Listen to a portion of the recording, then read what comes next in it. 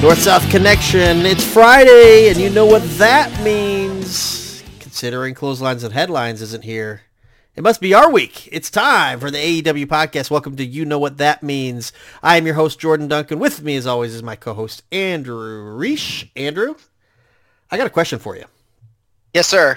So I was thinking today, I was going through my Facebook memories, and I found something from like 2011, and it was like an old friend of mine named Andrew.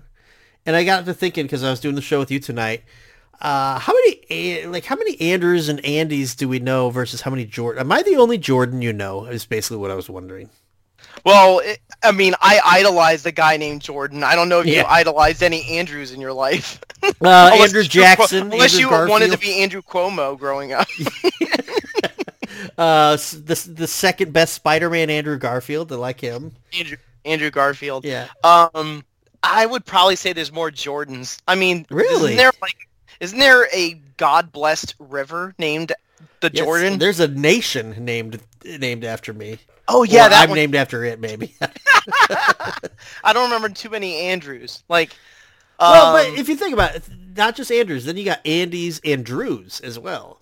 Yeah, we have those basic names. It's all under the Andrew umbrella. The uniqueness kind of came on the next generation. Mine's named Carson with a K. Mm-hmm. So you like to put that spin on it. Yeah. So yeah, we're kind of like, but yeah, mine's Andrew Michael, named after Saint Michael the Archangel. Oh, cool. Because that was from the Catholic Church. And so I am Jordan Jeffrey, named after my uncle Jeff. Nothing to do with the Catholic Church. Not Jeff Hardy. No. Yeah. Both of them have spent time in jail, so I guess there's that. Yeah, this is episode 24. I can't figure out anything about WrestleMania 24 except for that was the one where Charles Robinson did the longest run of all time in the main event. Yeah. Oh man, and he would have shattered all Combine records if he would have been at the NFL doing that. If CM Punk in his current state had to run to the ring that far, how long would it take for him to make it? Oh, I would say 11. He'd have Zeb Coulter's scooter eventually come save. Reports are remember that long run. Have you ever seen this is so random. Have you ever seen Kung Pao and Enter the Fist? No, but I've seen Shaolin Soccer, which there's I know is very similar. There's a gag where the damsel in distress is trying to get the hero to come save her, but he's like so far away. He's like, "Chosen one!" And he just keeps coming back to, "I'm coming!" And it's like so far away. That's like Charles Robinson in that thing. It's a great match. That was Edge and The Undertaker. Mm-hmm. You know what? I can tie it in. Shawn Michaels and Ric Flair. That was his last match in the WWE, but Ric Flair decided to actually have his last match, I think. Yeah, I didn't see the match. I saw a lot of pictures, and just the pictures made me sad, dude. I know he faked a heart attack as kayfabe, but did he? Come really? on, guy, don't scare us like that. In the match, he did. In the match, he did it to coax away, I believe, Jeff Jarrett. Yeah, I saw. He might work himself into a shoot there eventually, but I saw video of him like bleeding like a ton, which I'm like, why? And then I saw his entrance, and when he like opened up his robe, and I'm like, he's wearing the shirt. I'm like, come on, dude. It's like the WC. It's like the last Nitro all over again. Yeah, it basically is. I said in the questions portion of a previous show that I thought Sting should wrestle. He should wrestle Sting in a shirt again. 20 years later. Yeah, more than 20 years later, unbelievably. I didn't even watch the show, and it bummed me out. I saw a lot of GIFs on Twitter of like the rest of the show, and like I guess, I mean, if anything, maybe it brought some eyes to some other people like Bandito and Black Taurus seem to have Killer Cross. Yeah. But it's just like I don't want to make fun of Impact when I went to their pay-per-view in New Orleans, but like I have the same feeling for Ric Flair's last show card as I did then, where it's like you look at the talent, great talent. Sure. The production even looked good. You had The Undertaker there ringside. Tony Schiavone was calling it. Decent camera work, decent crowd. But it kind of means nothing. Right. It's just for fun, right. And that's fine. It's good to have this airless, inconsequential show. But at the end of the day, are you going to really remember it is really is kind of how I felt. And even though it is Ric Flair's, quote, last match, I just didn't really come away from it having like the feels, you know? Right. Yeah. I mean, it gives me vibes of like Beyond the Mat with Terry Funk's retirement show. Like, you know. Yeah, I remember that one. Bret Hart did show up for Ric Flair's last I wonder show. if Dennis Stamp was lurking in the shadows of the Ric Flair. Is he still alive? I think he passed away. Yeah, I mean, it would make sense. He's pretty old at the time of Beyond the Mat. That's over 20 years old now. He finally got booked at the Pearly Gates. He's booked at the Pearly Gates. He's jerking curtains for all eternity. Other than that, just a slow couple weeks. Nothing going on in wrestling. Yeah, I mean, here in our AEW bubble, things are pretty much the same. Don't go out that door. Don't go out that door. Just stay here. I saw Vince was trending on Twitter. Nothing to see here. I saw Vince was trending on Twitter, so I think Vince Vaughn is Russo? Vince Vaughn, I think, is doing a new movie. Okay, maybe The Breakup 2 with Jennifer Aniston. Maybe it's Fighting for My Family 2, but instead of Paige, it stars I'm trying to think of the next random one. Asuka. Yeah. It's actually 4 Christmases too. So that makes it 8 Christmases is the sequel to 4 Christmases with Reese Witherspoon. That sounds like Vince McMahon's Christmases. Yeah, right. Just visiting all of his girlfriends. You get an NDA and you get an NDA. All right, you know what? Let's just get the elephant out of the room. How'd you feel? It's about 20 years too late. I don't know. I felt in a similar vibe. I was kind of like, what? It wasn't like, hooray! It was like, Jesus, what took so long? I think I've said this before on the show. We might repeat this on a different show that I don't know if it's too early to tease it. But it feels a lot like Roger Ailes at Fox News. It feels like, and some people are like, oh my God, what are they going to do with that? What was Fox News going to do without Roger Ailes? Fox News is doing just fine.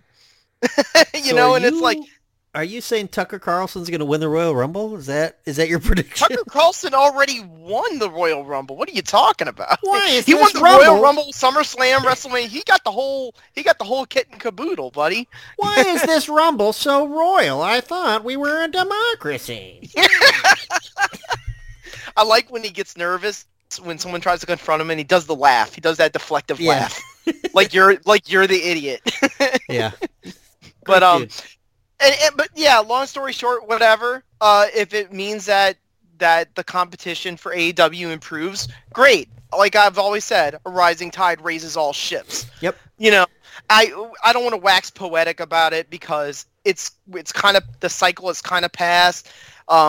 Things are going to happen at another company. I like talking about AEW. Is it going to affect AEW's progress and what they do? I don't really think so. Yeah. No, I mean, I saw on Twitter today, like Sasha Banks, the news came out, Sasha reached an agreement, she's coming back. And so some people are like, oh, that's a loss for AEW. But it's like, she was never even released. Like, it's weird that people had her penciled in. She was a holdout. Right. Like, it's weird that people had her penciled into AEW. I'm like, I think that's just the fanboyism of it, where the moment people leave or want to leave, it's like, going to AEW. Well, you never know. Like, Killer Cross and Bray Wyatt. Like Braun Strowman, Braun Strowman. Like, you don't know what people are going to do, and you don't know what AEW wants anyway. Some of these people want to control their own narratives, Andrew. Correct. Sometimes when you lose control of the narrative, like if the Wall Street Journal gets their hands on the truth, like, different story. Yeah, right. But, it's fine. Like, everything is fine. The WWE is going to do what they do. Like, their stock is up 10% and their ratings are just somewhat stable, and I don't see any drop off from AEW because of it. We're not, guys. People are like, we're in a new era. No, we are not. We are not in a new era. We are in the same era. There is no new era because Vince McMahon is not yelling at Michael Cole anymore, calling him a dumb bitch.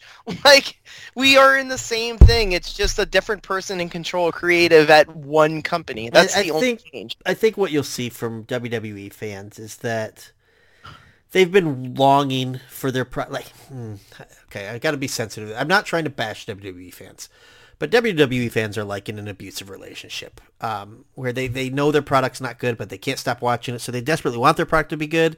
So I made mention of that with the fan bases, where I think they kind of like being tortured. I think what you're going to see is that they'll start saying like, oh, this show feels different. I don't know about you guys. This feels really different. and they'll kind of work themselves into believing that. But like, I don't follow WWE all that much, but when I looked up the SummerSlam results, every champion retained. It's like all I'm gonna say. It ain't that different, The announcers seem much more relaxed. Yeah. Michael Cole seemed a lot happier. That's exactly why I'm going to watch more Raw and SmackDown, because Michael Cole and Jimmy Smith seem much more relaxed. I will say, though, whoever they have over at WWE, Michael Cole, Pat McAfee, they're all better than JR right now, right? Like, is Jim Ross just the worst? Yeah, and it feels like Ross is sort of kind of like teetering back to the prominent part. Yeah. I don't know, maybe because he's gone through issues with skin cancer, that he was sort of just dialing it back a little bit because he didn't have the energy. Maybe he caught COVID. I don't know. That's all speculating on my part. But it felt like Excalibur was taking the reins for a month or two, and now JR is sort of kind of jumping back in. I don't know really what's going on. He is doing Rampage too, which I can do without, to be honest. Yeah, it's just like I'm one of those people that, like, everyone else will have a comment on the commentary, and I'll be like, oh, I didn't even notice. Like, I rarely notice the commentary team unless they're very, very good or very, very bad. Like, I think commentary team Tony Schiavone has the right amount of pace. Yeah. Like, he doesn't try to overdo it. He was also at Ric Flair's last show, calling matches. But that makes sense. That tracks. And then the other ones that are new that we did talk about a little bit are Ian Riccoboni and Caprice Coleman, because they did the Ring of Honor show, Death Before Dishonor. I thought they were just fine. It's okay to be on a lesser than show with a lesser than team. Right. Yeah, but I mean, JR is just noticeably bad. Gets the names wrong. Doesn't sell stuff, like, is dismissive of things. I don't know. I'm not a fan. Yeah, and Taz is perfect. Like, I don't know how he does it. Maybe he needed that break when he left Impact, where it was like, you know what, maybe I wanted, like, I'll be honest, and I hate to turn it inwards. I did that with the NBA team, where I was out, and I was like, I don't know if I want to do this anymore. Talk about podcasting, not announcing. Yeah, well, we will. I don't call play-by-play for wrestling, guys. But, like, I needed that break to think to myself and decompress and realize, you know what? I think I want to do this, but I want to be more committed this time because I'm going to feel more confident in myself. And I got back in it. Maybe Taz needed that. Well, and listen, it's a great segue. We talk about Taz. I think Taz did a great job as he watched his son become a champion for the very first time. And what I would say is, the man he claims is his actual son, but if you look at them genetically, there's no evidence whatsoever. But he actually has a six-pack. Yeah, Hook has been sent, and Hook is the FTW champion. I think that's interesting news. I think it's secondary to the Ricky Starks moment. And listen, for anyone who's new to our podcast, you go back to episode 1 or 2. Andrew Reich has been driving the Ricky Starks bandwagon since before any of you hopped on. I've always been partial because he's from New Orleans. Yep. But that dude is just reeks of charisma. Yeah. Absolute. He got a nice shiny intro before his entrance. Got new lights on his entrance. Just seemed a little more pumped up. And then even after he dropped it, which was an impromptu match, it felt like the whole thing. The only thing I didn't like about that Starks Hook Hobbs heel turn thing is that it all felt very, very rushed. It felt like they were closing the book on Team Taz, but they seemed to shut the book, not like kind of slowly close it. Okay. Yeah. I just think it was so well done. Like going the week before where he fought the kid from NXT, Cole Carter. Is that the name? Cole Carter, yeah. Cole Carter. He gets on the mic. He's like, I still got some gas in the tank. And Danhausen comes out and he dodges him, says, I'll fight you next week. And we kind of all, I mean, the breadcrumbs were pretty obvious where they were going, and even, sometimes obvious is obvious because it's the right way. And he comes out, he whips Danhausen pretty easily, gets on the mic again. I got gas in the tank, and out comes Hook. Hook beats him pretty clean. Then he gives, I mean, it was only like a minute-long promo, but it was so well done, so well delivered, fiery, passionate. He by the way, he gave Hook the respect fist bump too. Total babyface turn. And then, like you said, I think the rush part is then Hobbs immediately turns on him. So maybe I almost feel like maybe there wasn't a trigger. Yeah. Like there was this part that says me and Hobbs, and then he kind of smirks, meaning Hobbs, and then he decked him with a lariat on the neck, which I did like. That was good context because everyone knows that Starks suffered a really bad neck injury against Hangman Page at Daly's place. Yeah. I really like the promo though, and I love the promo where he's basically saying, at first I thought it was kind of going like the way of the MJF type promo, like solidify him as the AEW guy who's out to get these WWE guys. But it was more like, I've just always had bad timing. It's not that I haven't got a break. I just have had bad timing. And so it even made sense with why he was calling out second challengers. Here's a guy who's saying, I never get any time, so when I get time, I take it. So, of course, he wins the match quick, so he gets in the mic and calls somebody else out. It makes sense. Where do you see babyface Ricky Starks going? Oh, he can go far. Yeah, because he is the type of moveset that he can bounce between a face and a heel fairly easily. Yep, I agree. And also, and this is a big part. Danhausen is definitely a fan favorite. He's a guy whose entrance gets a big pop. Danhausen was getting booed in that match. Yeah. And I don't think it was an accident. I felt like before that, the week before, Ricky just has this like. This natural charisma that, we saw this with Shawn Michaels, where when Shawn was feuding with Diesel, and he was supposed to be the dickish heel who wants to have Jenny McCarthy and Pam Anderson on his side and the bodyguard. But by the end of WrestleMania, when he loses to Diesel, you're just like, God, I like this guy a lot more. Like, even though everything on the surface tells you I'm supposed to boo this man, you can't help but love him. And like that's the way I've always felt about Starks. And I think the crowd organically has floated that way too. Yep. And I think from the week before, Tony picked that up and said, like you had mentioned, okay, let's just go for it. Let's turn him face, but let's have something really sinister happen to him so that we know for sure that's a babyface. Yep. And that's what that was. And we know for sure, boom, Hobbs is a heel too. Because Hobbs has been getting some cheers too. But I not to dismiss him, I think Hobbs has really put in the work too. Like he's improved, his physique has gotten better. But maybe some of Ricky, the crowd getting behind Ricky wearing off on Hobbs. Maybe so. And also, I like Dark Luchacanosaurus. Like when they tried that, well, that might not work for Luchasaurus, and it kind of like you could see how they may have booked their way out of that. Yep. Hobbs, that could work. I think so too. If he's a calculated bully. Yeah. Like, that's actually might be a good move. So we'll see there. I will say this. I think Tony Khan does listen to the show because but I think he listens in spite of us because we had said in the tag team talk, which I thought was a great discussion. It actually inspired me to watch 80s WWF. When all this Vince stuff happened, because I was like, man. Oh yeah, you told me you watched those Survivor Series tags. I watched them. 88 was better than 87. Yeah. To be totally honest. Conquistadors carried. Yep. Talk about those big tag teams versus tag teams Survivor Series matches in the early days. God, what a hot crowds. Like, that was, I think, Vince's true shining moment. Rock and wrestling was to me. A lot of people think it's Attitude Era. I don't think so anymore. I think it was the late 80s. The late 80s are just like, they age so well. Like, think about the Attitude Era. You go back and watch some of that. A lot of that's just really bad. Like, the Hulkamania era.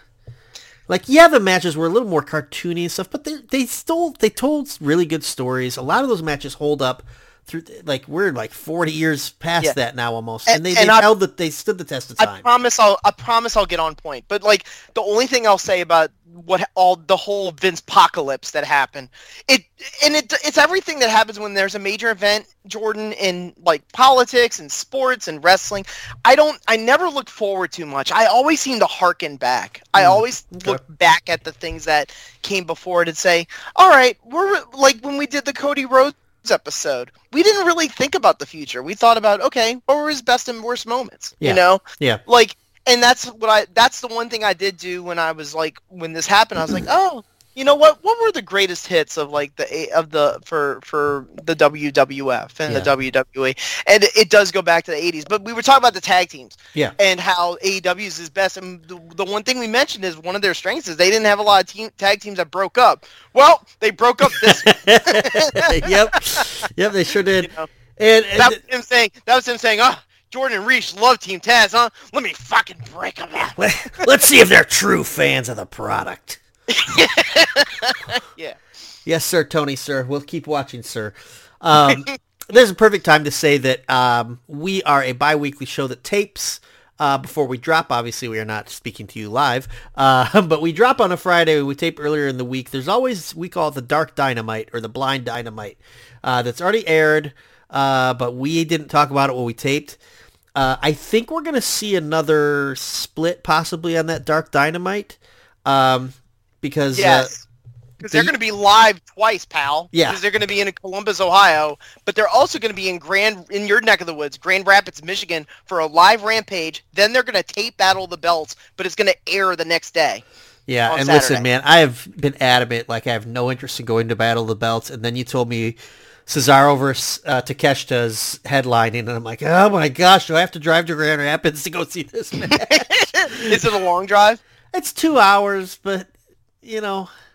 So that's a Friday night. Yeah, it's this Friday coming up. Actually, the day that this podcast airs is Battle of the Belts. So nothing is booked for Rampage, but they did book that Battle of the Belts match. Yeah, Battle of the Belts is such a weird show because they don't care about it at all. Like yeah, like the first two were just so bad. Yeah. Like they were just bad. It's like Thunder Rosa like... versus Nyla Rose. The first one was Sammy and Dustin because Cody got COVID. Yep. You know.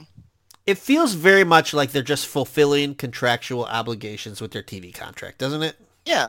Well, I watched the first Clash of the Champions just recently because I was thinking to myself, like harkening back, and I was just like, man, this feels big. This feels like a big thing. Well, and that's what we were hoping for. We thought these specials on TNT were going to be Clash-type shows. They're not. I think the first Clash of the Champions, the legend tells, I believe that was counter-programming to... WrestleMania 4.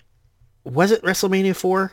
It was. It actually happened at the same time. Yeah. Because remember, the Survivor Series was originally an FU to Starrcade. Yep. Because they aired it the same day, to the point that Vince McMahon, because he's such a class act, threatened to pull all pay-per-views of WWF from providers if they aired Starrcade instead. Yep. And it killed Starrcade to the point that they moved it to December. But then the providers kind of stood up for themselves and basically went to both companies and said, knock it off. Right.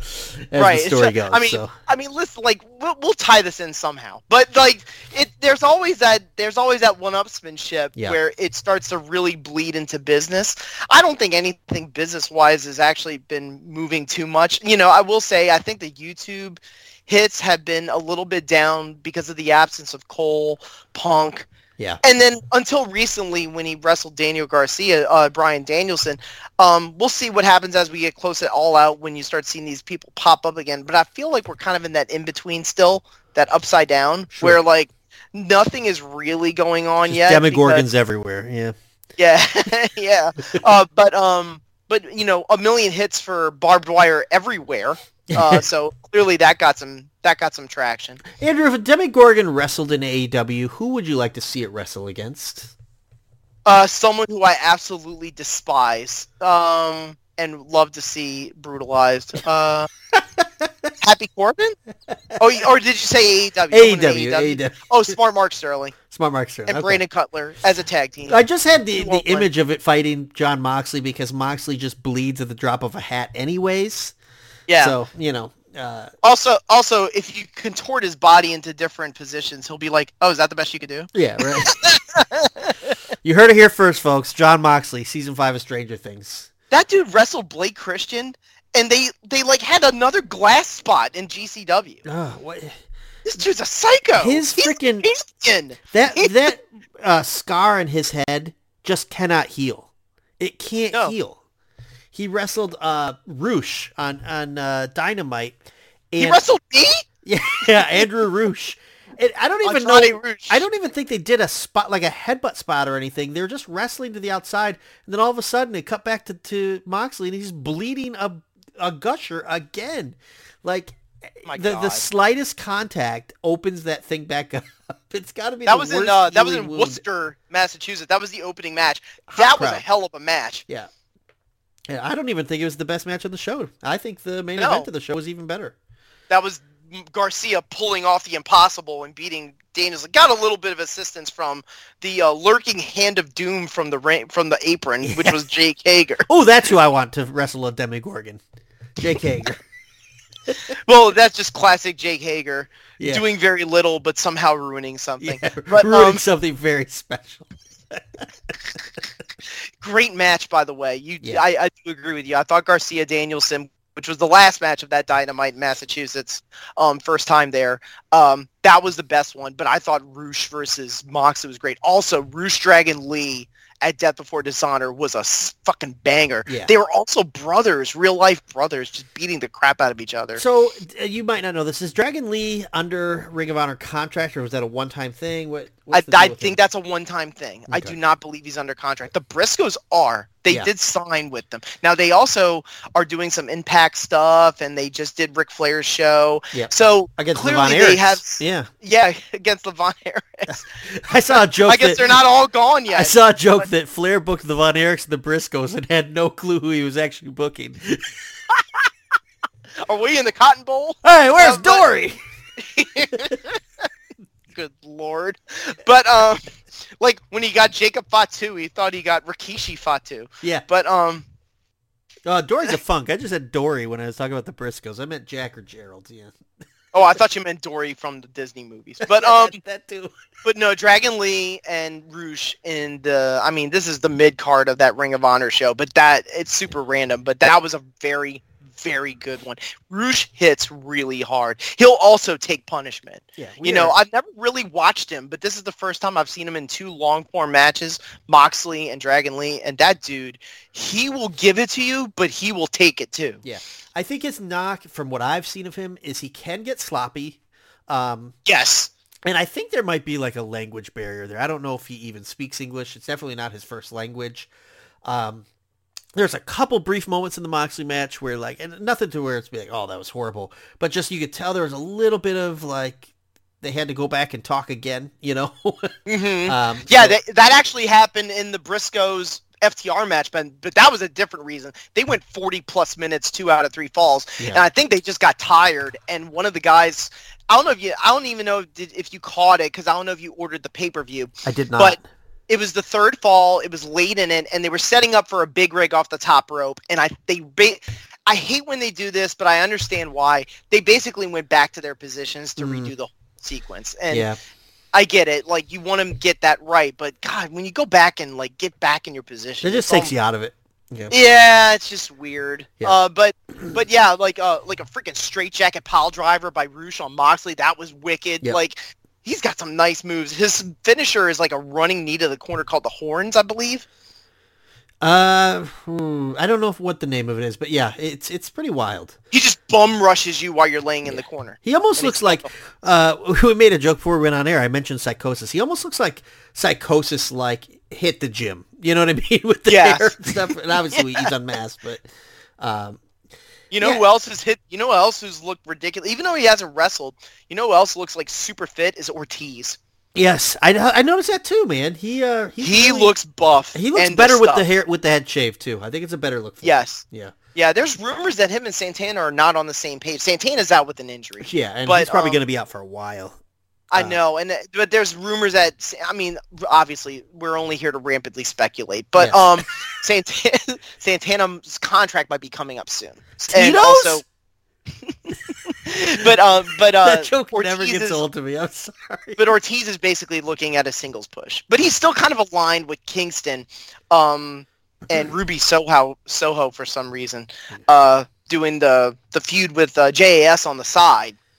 Even though Jericho and Kingston, I think, in effect, are done after that barbed wire. Okay. I guess we got to talk about it then, huh? Yeah, we got to talk about barbed wire everywhere. Yeah, last time we were talking was barbed wire everywhere and everything, and I think we both were optimistic coming into it. We're like, oh, it's going to be wild, it's going to be violent. And I mean, it was, but it also had some pretty bad moments. First of all, the fact that Jericho won really bothers me. I don't understand that at all. It was the wrong call. I think so too. It was one of those like it was the reason why I mentioned when the Young Bucks won the tag titles from the Jurassic Express, excuse me. I didn't like it because it felt like, okay, it's our turn. Yep. Whereas with Jericho, that's exactly what it felt like. Yep. It was like, okay, I'm gonna let me win at Forbidden Door to look good. I'll lose at Blood and Guts, but I got to get my win back. See, I view it a little bit differently, but I still don't like the reasoning. I think it was more because we see now that Jericho's got this title shot at Quake at the Lake. Is that what it's called? Quake by the Lake. Quake by the Lake, yes. So I get the traditional booking sense. Okay, we got to heat up the challenger, but you could have Chris Jericho fight for the title and not have him win that match. Like you don't. Yep. In the same way. Got hurt by losing. Yeah, I also even think that him beating Yuta at this Dark Dynamite, which is probably bound to happen, I think that's a wrong choice too. Yuta doesn't need to take that loss. Like Chris Jericho's Chris Jericho. He doesn't need wins to establish his name at this point. Mm-hmm. And I think that was kind of the only thing I could think of is like maybe that's why. Like, okay, they know he's got this match, but it's not even like a pay-per-view match. It's just a Dynamite. Right. And Jericho took his lumps as the Painmaker. He did a code breaker on him, and I think the foot of the chair got him and broke his nose. Oh yeah. So he couldn't wrestle, man. But he was all over promo-wise. He was all over the Dynamite Worcester and the Rampage, cutting promos on Yuta, like you said, cutting a promo to challenge Moxley after his match against Roosh. But the match itself, the barbed wire one, it was fun to start. I loved Kingston to start because they had barbed wire quote everywhere. So that it was on the microphone. It's on Justin Roberts' mic, yeah. He just grabs the microphone and punches him with him, and he goes, "Shark Week!" And he just starts wailing him. And I mean, Jericho's bleeding in record time. And so they got blood there, and then Kingston takes a couple of trips on the barbed wire beds in the ring, and he's scratched up pretty good. And then a spinning back fist and a code breaker thanks to Anna Jay turning on Ruby Soho, who held the key, and then Ty Conti was trying to unlock the cage but couldn't do it. There was barbed wire in the keyhole, that's why. It was as dumb as me trying to talk about what happened. Yeah. That's what it felt like. To the point where the JAS had to just squeeze through the bars to show. It's so funny. Like Angelo Parker's just looking at Ty like, "You're gonna unlock it, right? You're gonna fucking unlock it, right?" And then when he realizes, he's like, "Oh shit, I'm just gonna go through these." It's almost like those comedies when you're in a like like Roger Rabbit in the handcuffs, where he just slips out. And Eddie Valiant's like, "You told me you could have gotten out of those cuffs the whole fucking time." And then we've got Sammy coming back to effectively cost Eddie the match, correct? Yeah, and I understand kayfabe why he threw him off the cage. I get it. Sure. But it was just dumb. Like, and also a really, really bad miscommunication with the whiff on the spinning back fist. He was trying to run into him, and then they like scuffled. They like fake scuffled. Yeah. I don't know what they were doing. It almost looked like Sammy and Jericho were like in a what do they call that when you start the match? Like a collar and elbow tie up. Yeah. Yeah. It's like, what the hell is he doing? and then Kingston, even though he loses the match, gets at least the image of him throwing Jericho into the barbed wire bed, which was a nice looking spot to close, but it was all rushed. Yeah. All of it was rushed. Yeah. I also think too, like at the beginning of that episode, they had the shark guy, the shark costume. Like everyone thought that was gonna be someone, right? Like, anytime I see someone in a costume, I think it's Hangman Page. Yeah, I thought it was John Tenta back from the dead as Shark. We talked about all those sharks. It could have been Shark Boy. It could have been Jaws. Shark Boy. Jaws from 007. Baby Shark. Mark Cuban from Shark Tank. It could have been a lot of sharks. I mean, I'm not against the whole idea of doing tie-in promotion with Warner Discovery about Shark Week. It's fine. Like, it's a popular promotional tie-in. You can get a couple of extra eyeballs by talking about sharks. By the way, didn't The Rock produce a promo for Discovery that was like on the picture-in-pictures for Dynamite? The only thing I know about The Rock is that he did the tortilla challenge with Kevin Hart. Like, that's all I really know. He's also going to be Black Adam, so he was at Comic-Con. AEW at Comic-Con, too. Yeah. Brody King attacked Darby Allin again. Did you see that? It was great. They knocked him unconscious and laid him on the table and then sat down to take questions. Man, Brody King. That man's, it's not been announced. I really want to say it's going to be in Minneapolis on the same Dynamite as Moxley versus Jericho. The coffin match. He challenged him to a coffin match. Yeah. So that's going to be... one of my personal favorite matches ever on Dynamite was All Ego Ethan Page versus Darby Allin in a coffin match. Great match. Yep. So I am expecting fireworks if they do that. I think we're getting to a point where Darby needs a win. Yes, he's lost a lot. He's lost a lot, and it's almost like it's almost like a curse to be able to take a loss and not lose any of your heat, because then people start handing you losses over and over and over. You know? Yeah, that's what happened to the former Cesaro in the WWE. It was like, oh, people are just going to love you even if you lose all the time. It's like, yeah, but if the losses mean less and less and less, the wins are going to mean less and less and less. Yep. This is not Japan. Yep. You know, where the fans are patient. The fans are not patient.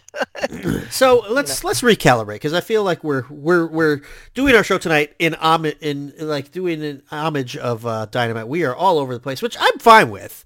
I hope our listeners are fine with it too. There's just a lot of stuff to talk about. I think it's because we're every 2 weeks. If we were every week, I think we'd be a little more streamlined. But every 2 weeks, it's kind of like there's so much to talk about, and there's always something whenever we finish our episodes. There were 2 Dynamites, 2 Rampages, and a Ring of Honor pay-per-view in between. Yeah, and there's always something after the show airs that I'm thinking like, oh, we didn't even talk about that. Yeah. So, a couple things I really do want to talk about tonight. I want to talk about Jonathan Gresham for a couple minutes. And I don't want to make it like pile on the Jonathan Gresham like bash session. Mm-hmm. But he loses the Ring of Honor title to Claudio. In the first match. Yeah, first match, short match. Came out without Tully. It was short, huh? Yeah. Yeah. Without Tully, I believe he didn't even have his octopus mask, right? Correct? Like his... I don't believe he did. And also Tully Blanchard no-showed, so they had to get Prince Nana. Yeah, and word is that Tully's done now. Yeah. Poor Brian Cage can't get a break with this company. Man, Tully Blanchard's Enterprise, maybe they were right by Four Seasons Landscaping. I mean, that lease is high. Right? So the big story coming out of that, I think everyone expected the Claudio win, except maybe Gresham himself, because... reports were that he got into a heated shouting match with Tony Khan backstage over his creative direction, his character, the handling of his character. Listen, if the story ended there, I think I can understand where he's coming from. He's a guy who's really been one of the faces of Ring of Honor during the pandemic. Hasn't been used on TV that much. They turned him heel for no real reason. I get his frustrations, but then a little nugget of news came out that one of his talking points was his ranking in the PWI 500 as reason for why he should be treated more seriously. Andrew, what are your thoughts on that? Oh my God. So this is the part where Tony Khan should have just said, "Sir, this is a Wendy's." But I'm going to look up... I don't know, man. Dean Malenko was number 1 in the PWI 500. He should have just said that to Hulk Hogan every day back. He's like, I'm going over at Starrcade. Well, with the way that WCW talents could just get paid guaranteed money, and they all set out Starrcade anyway, Dean Malenko almost did win the main event of Starrcade a couple times. But that's a whole nother story. But for Gresham, yeah, to pull a stunt like that, and let's say, let me be real, when you go out there and you fire off takes at the boss, then yeah, it's a stunt. You're basically you're trying to pull something where you're like, my match should be more important, or if I'm not going over, at least give me more time. This is something where, I mean, I hate to say it, but retaliation through the way that you're portrayed on the show can definitely be a reaction to how poor of an attitude you have. You're going to get buried, guy. Yeah. I've pulled up the list of all the PWI 500s. Okay. So he's ranked number 20 in the most recent PWI 500. Pretty high up there. I mean, 480 guys did worse than him. Not bad at all. Tell me some names who are ahead of him. Okay, so the current year, number one is an AEW guy. Number one is Kenny Omega. Okay. Directly ahead of him is Chris Jericho at 19. Number 18 out of Japan is Suwama. Okay. What? Suwama? Number 17, Ultimo Guerrero. Karrion Kross, number 16. Tetsuya Naito, 15. Darby Allin, 14. And then everybody up there is pretty top tier guys. Maybe like Rich Swann. That's what Darby Allin should say when he wrestles Brody King at the Coffin. I'm number 14 in the world, pal. W500. I need to go over. Good Lord. The match was good. Like I did watch it. I did went ahead and forked over the money. But it was only 11 and a half minutes, and Claudio won with the recall. But yeah, Claudio wins with the ROH belt. He paraded around with it in a promo on Rampage that just passed. But yeah, it wasn't anything terribly memorable. I will agree with that. So the year that Dean Malenko was number 1, the number 20 wrestler in the world was Ultimo Dragon, the belt collector. I think it could have been interesting if he would have refused to lose to Prince Iaukea on Nitro. I'm going to see who number 500 is this year. Let's see if it is somebody that the AEW should bring in. Of professional wrestling. Yeah. I bet you it's Austin Gunn. But or you know what? That's too low. Oh, it's a woman. I thought they had their own list. It's a woman named Lulu Pencil. Lulu Pencil wrestled on Dark. Did she really? Yes, Lulu Pencil was one of Emi Sakura's maids. She better have won. She's number 500 in the PWI 500, Andrew. God! I already mentioned Rush and Dragon Lee just to kind of speed through Ring of Honor. Wheeler Yuta and Daniel Garcia for the pure title was really good. I really enjoyed that one. It wasn't super memorable, but it was good. Mercedes Martinez and Serena Deeb went 17 minutes and Martinez retained, but it was just kind of like a hard-hitting match, but it wasn't great. I like Samoa Joe and Jay Lethal. I know not everybody was a fan of it, but I thought it was pretty good. Jay Lethal was really on his game. Samoa Joe seemed motivated. I wonder if Joe's just in a position where he just needs a little extra time and not being as active because of his injury history to be ready for big because he wins on the pay-per-view and then Lethal's the one that's on TV. Coming out of it, so he was in the main event of the Ric Flair last match. Yep. Yeah, he was in the last match. Yep. So with Andrade and Jeff Jarrett. Jeff Jarrett has some guns, by the way. Dude, man. Jeff Jarrett, I swear to God, the Forrest Gump of professional wrestling. You cannot kill this man. You will never get rid of him. He is on Raw, and Vince McMahon is GOONEE. God.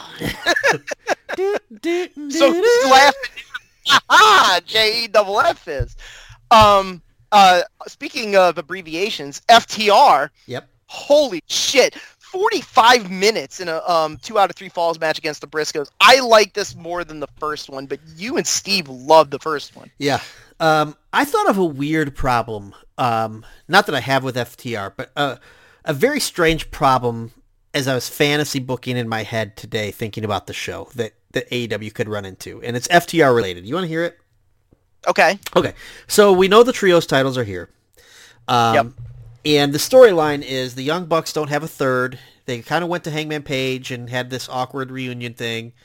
And then it was announced that Adam Cole and Red Dragon would be back. And so I think the obvious story... Here's the funny part. People will know this once they get to the show.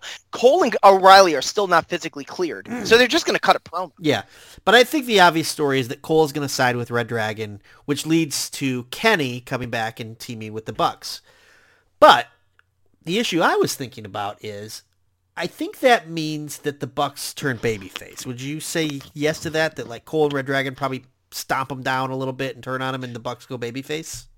Yeah, they're the kid in Kramer versus Kramer. Yes, that's where we're going with this. Where Hangman is sort of trying to inch back towards them, but here's Kenny wanting to hang out again, and here's Adam Cole, basically saying, "Hey, we're friends. Aren't we having fun? Aren't we all having fun?" Yeah, that kind of a mean dad. So I think the weird problem that all leads to, and there's a long way to get there, is AEW has a whole lot of babyface tag teams and not very many heel tag teams. If the Young Bucks go face, we've got the Young Bucks, FTR as babyfaces.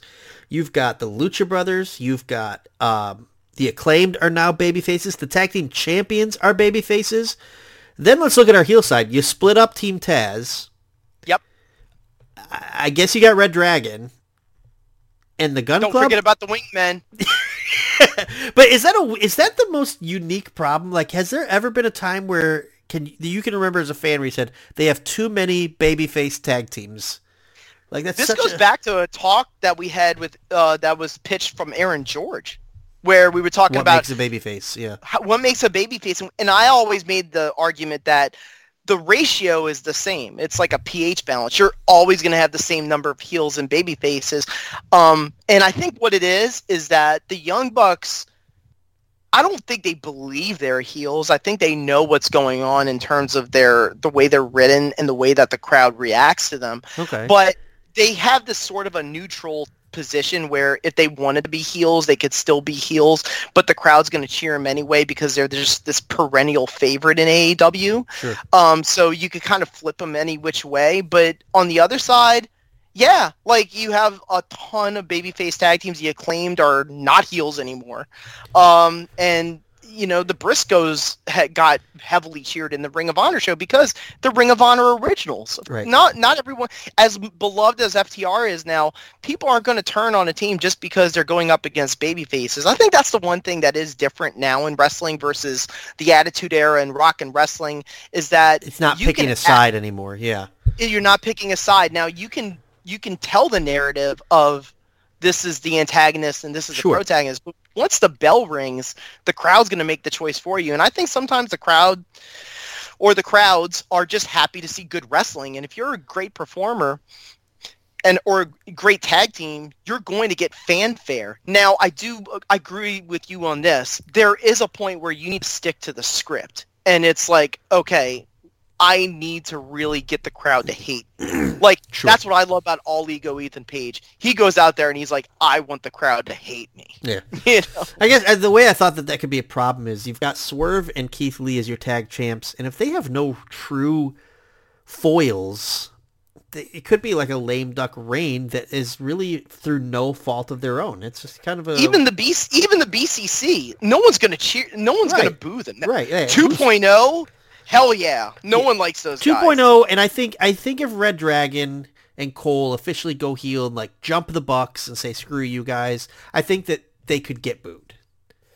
But then they're going to be the trios division anyways. There won't even be the tag division. So. But in terms of the main of Ring of Honor, I mean, they left it all out there. I mean, and I don't know how old Jay and Mark Briscoe are, but my God, they can still go. I don't know if you saw the finish. I did. It was insane. A spike pile driver from the top rope by Dax onto one of the Briscoes. Holy crap. Finish with a 2 out of 3 falls match, too. Yeah, so it's like almost an hour of wrestling. Like, it was wild. Yeah. Overall, is the show, like, must watch? No, I wouldn't go that far. I thought it was good. But that match, specifically. I didn't feel ripped off. Like, they also had a ton of pre-show matches, like 5 or 4 pre-show matches. What was it about? Was it $50? It was $39. Okay. It was $39. That's still a little high, but it is a little high. I would like say I didn't feel like completely like jobbed. Yeah. Like before the network started, I would order some WWE pay-per-views, and at the end, I would feel bad. I would have such buyer's remorse. Yeah. Like, oh yeah. And now, I mean, that's gone, but for AEW, that's still there. I think I said this before. But I'll say it again. The only time I ordered an AEW pay-per-view and regretted it, it was All Out 2020. That was the only one where Mox and I think MJF were in the main event. The show was just bad. It was just a bad show. Speaking of MJF, he was number 26 in the PWI 500 this year. Well, he's going to have to get in the ring to get up there. Yeah, he's going to... and he can't wrestle Jonathan Gresham, so... Can't go up in the PWI or he's sitting in your house. Yeah, exactly, so... Sorry, I kind of took us down a rabbit hole, and then I took us Well, down a no, second we're rabbit done hole. with. I mean, Ring of Honor. I mean, listen, Ring of Honor was a rabbit hole. Right. You go in there, and the one thing I did like about it, it was bare bones. It was just wrestling. There wasn't a lot of promos. There wasn't a lot of pomp and circumstance. It was just wrestling. Yeah. So that was kind of the cool part. But I kind of like, maybe I'm a hypocrite, because sometimes we slam WWE. I kind of like the bells and whistles. I like when AEW puts in a little bit of that special production into their stuff. Well, that's what they excel at. That's probably nobody can compare to WWE in that stuff. They're actually like not just wrestling industry standard, but like entertainment industry standard. Yeah, but AEW is not that far behind. I think they had some snafus in the one in Worcester for sure, like some technical issues. Yeah, like the spot where Tony and Excalibur were both talking over each other in the echo. That was weird. They had a double feature where they weren't ready for it. Now, listen, it's live, pal, so they're gonna have issues sometimes. But yeah, I did catch that one. That was a good observation. So, all right, so we go from Ring of Honor being headlined by a great tag team match. We can go right into the reuniting of another tag team, because Jungle Boy is back, and Lucicanosaurus appears to have come to his senses and sticking with his old buddy, old pal Jungle Boy. So Jungle Boy comes back, and the crowd is thrilled, and he gets the mic. And were you surprised at the intensity and the fire of his promo? I wasn't surprised at the intensity. How about the vulgarity of it? The vulgarity I was surprised by. Like Jungle Jack Perry just lets it loose. Yeah. Calls Christian Cage a piece of shit. Yeah. Just from the start. Biggest pussy he's ever seen. Says he was strapping for cash because his wife divorced him. Yeah. Calls him a pussy. Just goes all in, no pun intended. Right. I mean, it was a very, I think I wrote it on the write-up, it was a very intense segment. Yeah. This is what separates the stars from the also-rans, because it reminds me of when MJF and Brian Pillman had that short little program, and MJF cut very similar promos to Christian, and Brian Pillman had his chance to shine with the mic, and he basically should have just farted into it, I feel like Brian Pillman has become my whipping boy. If I need an example of something that sucks, I go to Brian Pillman Jr. But do you know what I mean? Also on the Ric Flair thing. Oh, was he really? He teamed up with Brock Anderson, and they won. I feel bad for the team that they beat. Right? Oh man! You know how Brock Lesnar walked out of SmackDown? If I was the team that was told you're losing to Brian Pillman Jr., I am walking out. So FTR's one tag team. They're actually called TFD, the Family Disappointments. Oh FTR versus TFD. Oh no! But you got what I'm saying. Jungle Boy, this is really his first big time promo, I think. In the company, and I think he hit it out of the park. I was a little wow, Jungle Boy is cussing and making tiny penis jokes and stuff, but I thought he did a great job. He had the 5 o'clock shadow. Yep. He returned on the Mystery Dynamite that we didn't talk about in where was it? Where were they at before somewhere Worcester? in Georgia. I forget. Were they in Gwinnett still? Duluth. They were in Duluth, and he was carrying a chair, and Luchasaurus beats up with him, but doesn't do it. He goes to the side and symbolically reunites with him, and Christian Cage is mad at Luchasaurus, chases him away. This was the following week's promo, and he just rips into it. It didn't seem like you had said, in contrast to Pillman Jr., it didn't seem fake. It didn't seem like something pissed. Where he seemed legitimately pissed, because Christian Cage made fun of his dead dad. Yep. He made fun of his mom and his sister right there at ringside. Yep. He had some receipts to give out, and he definitely gave them out verbally. The whole point of this angle is that the receipts in the ring, they're going to wait till you pay for it. Yep. So we're going to see this at All Out. And so the story moving forward is that Christian basically says, I know all your secrets, and they've alluded earlier to little Marco, a Marco stunt related thing. Yeah, the little thing was kind of lame. Yeah, it has me a little nervous that it could go down Wrestle Crap Alley a little bit, Mm-hmm. AEW has not given me reason to have bad faith in them, so I am willing to let it play out. But you got to be careful. I'm trepidatious, yeah. Like, yeah. I think it's time we do some wild speculation. What do you think the secrets are? I have a theory. You want me to be like Austin Theory? But no, do you want me to be legit, like not a jokey one? Oh, I have a jokey one, so okay. I'll give you the real one. Okay. I think the secret is that that Christian Cage actually slept with Jungle Boy's mom. Ooh, and he's his real dad? Oh no, I wouldn't go that far. That would be, and that's not a jokey one. I think that would be. Yeah, that could work. The one I thought is that little Marco is actually only 7 years old, and that explains Marco's stunt size, and so they were breaking child labor laws by having him. Is that too far to think that they would actually go with sexual relations as the secret? Well, the only reason I would say no is because Jungle Boy told Christian the secret. So it's something that a secret that Jungle Boy's keeping. Yeah. That was a very, I will say, I didn't like the sh part. Yeah. But there was a really nice part where he says, "Now I'm going to prey on your weakness." Yeah. That was how he finished. Yeah, Christian's doing a great job here. Like, and I love very the Jungle Boy. Foreboding. Yeah, Jungle Boy called out the stupid turtleneck, you know.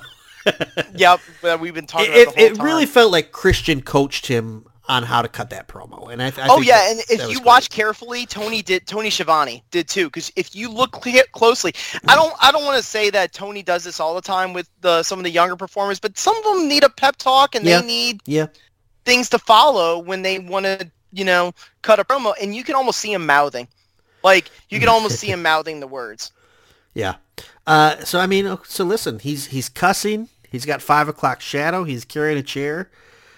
Andrew, has our Jungle Boy become a jungle man? Welcome to the Jungle Boy. You're gonna die, dude. You know where you are? You're in the jungle, baby boy. Oh, man. No, I mean, I think this was the whole point. Like, the 4 pillars. Like, if you look at it, Jordan, from a chronological standpoint, the first 3 of the 4 pillars, they got their roses thrown at him. Yep. MJF is a superstar. Sammy Guevara has had the TNT belt 25,000 times. Yep. Darby Allin is a superstar. He got the rest of CM Punk. Yeah. Punk. Yep.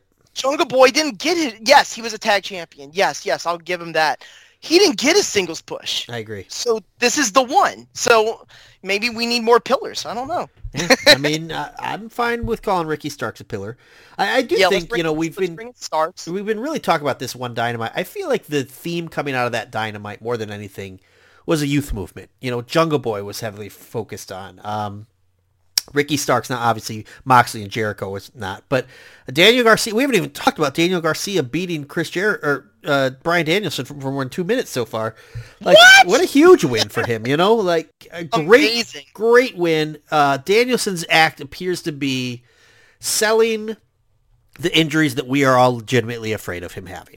And he is going to give us a masterclass on this. He's going to collapse. He is doing Randy the Ram Robinson if Randy was a real person. Yep. And it's going to be so freaking awesome.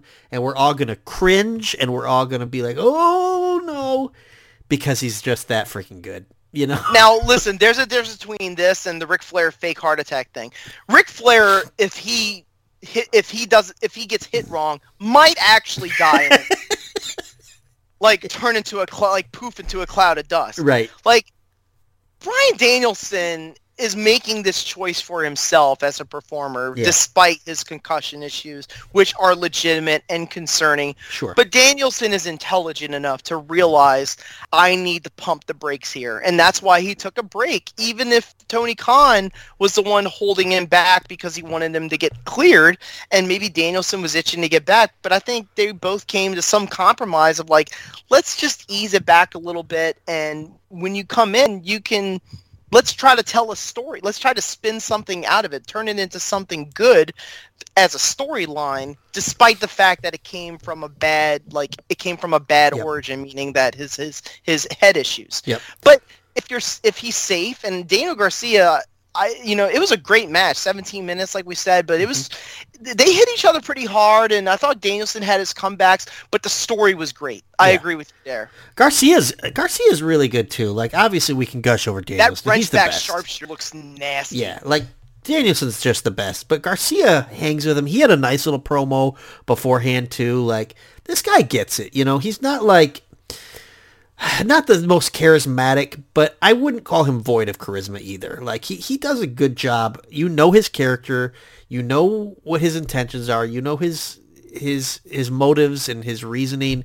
And he does all that really without talking a whole lot. I think this guy's really, really good. He's a very calm trash talker. Like he was talking about, I want you to go play with your kids. Agree. Like, yeah. Like, why don't you go away? Like, he's the young punk. Like, why don't you go away? Let me ask you a question, because he was self-proclaimed in this promo. Who's the greatest technical sports entertainer in the world?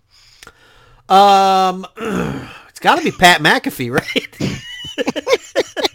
Like, who technically can sports entertain the best? Because that's what Garcia called himself, because he's a sports entertainer. Yeah. And as Jericho says, and this is why he wants to challenge Moxley, sports entertainers, they beat pro wrestlers every single time. Yep. But we go right into that. I mean, Quake at the Lake is Moxley and Jericho, which we have talked about, with Punk still not back, still not even on TV. Like, what is the backup plan for All Out? And I thought Jericho made some sense.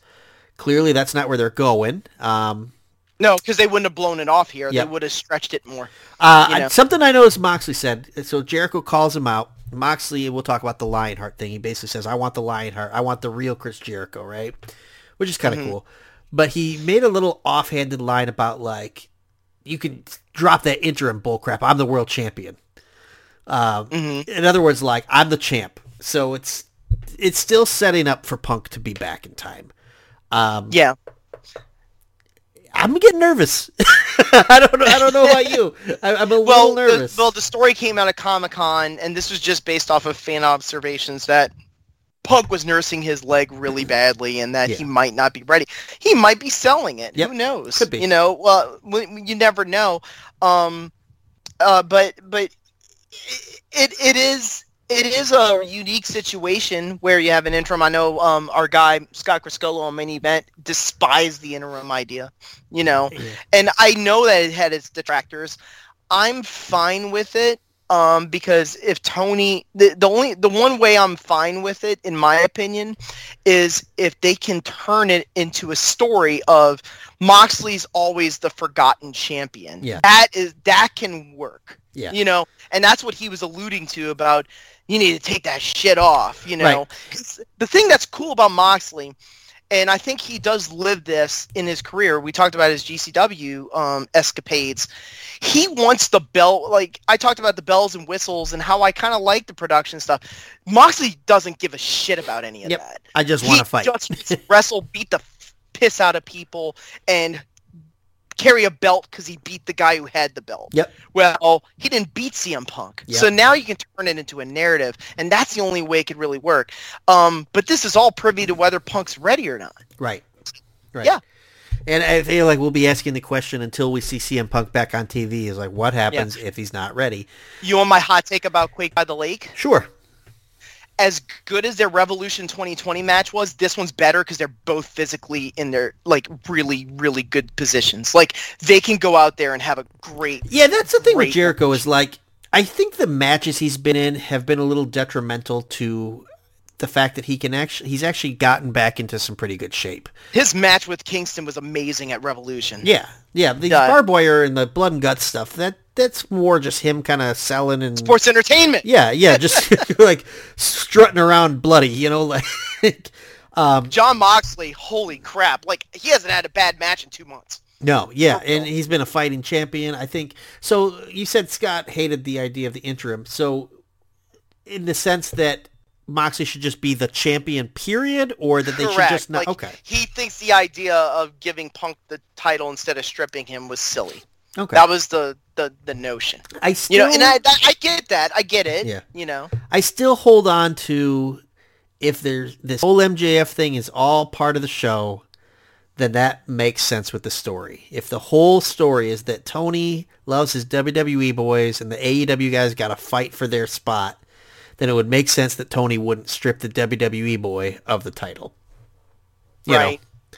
But and it does feel like we're talking a lot about the Dynamite for Fight for the Fallen, because the one that got blown off with Kingston versus the Painmaker, other than that match, the barbed wire everywhere thing, it really wasn't much. I mean, we kind of hit on a lot of stuff, like John Moxley and Wheeler Yuta had a match against the Best Friends. Brody King beat Darby Allin in a pretty good match to open. I will say that. But the rest of it was just whatever. That one in Worcester, Fight for the Fallen, that show was pretty loaded from a narrative standpoint. Yeah, I agree. They threw a lot in there to build into the show in Minneapolis. And not to, overlook the one that's going to be in Columbus. They're going to probably have something nice there, too. They got a ton of matches already booked for that one. But it's the one in Minneapolis that they're really, aiming for. Because that's where Full Gear was. Yep. So they want a good turnout. They want to get 10 to 9,000 people in there. Yeah. Yeah. So, I mean, we're still pretty far off from All Out. We certainly don't have a single match announced, and that's, not out of the ordinary. They're still over a month away. It's just August 1st as the day we're recording, So they still got a full month, because All Out is September. It's Labor Day weekend, correct? It's Labor Day weekend, yes. So they've got a full calendar month. I do think some of the pictures starting to show. I think we're going to get House of Black against Sting, Darby, and Miro. I think we're going to get Britt and Thunder Rosa again. Yep. Yeah, man, this women's division is really struggling for me. Can we stop with Thunderstorm? Yeah. It's one of those ones where, of course it makes sense. I'm like, yeah, it makes too much sense. They're going to break up. It feels like they're doing a lot of women's tags. They're not going to bring in a women's tag belt, are they? Oh, God, no. They're not ready for. They can barely book their women's singles division right now. No, please don't do that. We do not need. Look, I love the trios belts. They showed them. They look like the WCW tag team titles. Yeah. But no, please, God, no more titles. Yeah. It's certainly not in the women's side of things, which is a shame, because there's actually, when you think about the AEW women's division, they've got a good amount of talented wrestlers. It's just, why is it handled so poorly, do you think? I really don't have an explanation, because when you look at the roster, I mean, star power-wise, they're not anywhere close to WWE. WWE blows them out of the water in the women's division. But just in-ring-wise, I think they're comparable. I think Chris Statlander's awesome. I think Jamie Hayter's awesome. Britt Baker has the most star power. They're teasing something with Chris and Athena. Yeah. Where they might not be seeing eye to eye. It was just a weird situation where they were going to have a 6-woman tag with the baddie section against Statlander, Athena, and Willow Knight, who I did watch in the Ring of Honor pre-show, and she's awesome. Yeah, she's fun. Yeah, but they what happened is, I think Layla Gray got COVID. And so they so she couldn't perform, and they turned into a tag team, but it was Chris that got bumped, and she seemed slightly perturbed, but maybe they'll get to something there where maybe they don't see eye to eye in the future. But Jade Cargill is kind of feuding with them, and Britt is kind of focusing back on trying to win the women's title back from Thunder Rosa. All seems like a garbled up mess to me. Yeah, I mean, Thunder Rosa and Yamashita, I called her Yamashita on the last one. I thought the rematch, I thought the one on Dark was good. That was in Japan. This one was just okay. I didn't think I saw a lot of praise for it, and I'm like, I don't get it. I thought it was just okay. I thought it got pretty sloppy in some spots. There was a spot where they're on the apron and Yamashita slipped, and then Thunder Rosa couldn't lift her over. I thought the D Mercedes match that had a lot of time was better. The one on Ring of Honor? Yes, I thought that one was actually better. Yeah. And there's 2 more women that are perfectly competent women, and Serena Deeb was being featured every single week on AEW TV, and she's just gone.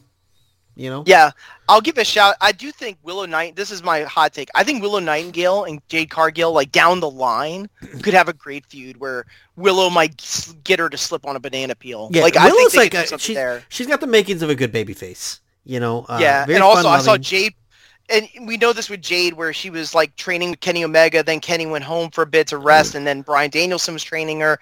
She pulled out a freaking Blue Thunder Bomb. This lady, if she puts it, she doesn't have it all together yet. Yeah. When she puts it all together, you can see the pieces. That's when it's going to get dangerous. Yeah. What do you think of her basketball dribble taunt. The crossover corner move. Yeah. Dumb. I think so too. I think it's pretty also, stupid. speaking of super athletic people, Dante Martin, I think, got a kind of scary knee injury when he was wrestling Sammy Guevara. Yeah, that's a shame. That was a pretty good match too.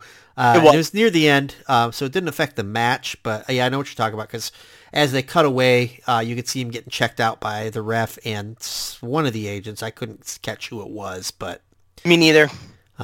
Yeah. So, okay. Andrew, we talked before about going down this path. I don't think we go down this path tonight, given where we're at time-wise, but I think we could give a little teaser about where we're going, maybe next episode or so. Okay. So Johnny C, here on our North-South feed, does the multiverse of fabulousness. Did I get it correct? Is that the name? Yes, that's the one. I think it's 10 episodes in. Yeah, and so we've been talking, toying with the idea of the multiverse of wrestling. Now that Marvel has announced Phase 5 and even Phase 6, correct, at Comic-Con? I think they even announced Phase 6. It's Kevin Feige basically saying, I still want your money. Right. Well, I think it's good timing because there seems to be some Marvel fatigue in growing Marvel criticism. Like, I saw the new Thor movie. I wonder why. Yeah, I saw the new Thor movie. I liked it. I thought it was fine. But, when the first You know what's that? You want to know why there's Marvel fatigue? You just said I just watched the most recent Marvel movie, and I don't know which one you're talking about. It's Thor. I said it's Thor. Thor Love and Thunder. Yes. Which I would have preferred it to be Thor Love and Nitro, but Thunder was always way worse. Thor Love and WCW Saturday Night. Is that who was making those noises in the Thunder shows? It was Thor? Yeah. That would have been such a WCW thing. Couldn't you have pictured them in like 1999 booking a guy named Thor? Jordan, we had Chucky the Doll have a picture-in-picture with fucking Rick Steiner. Yes, Thor would have been on WCW one night Nitro. WWE's working on it right now. Yeah.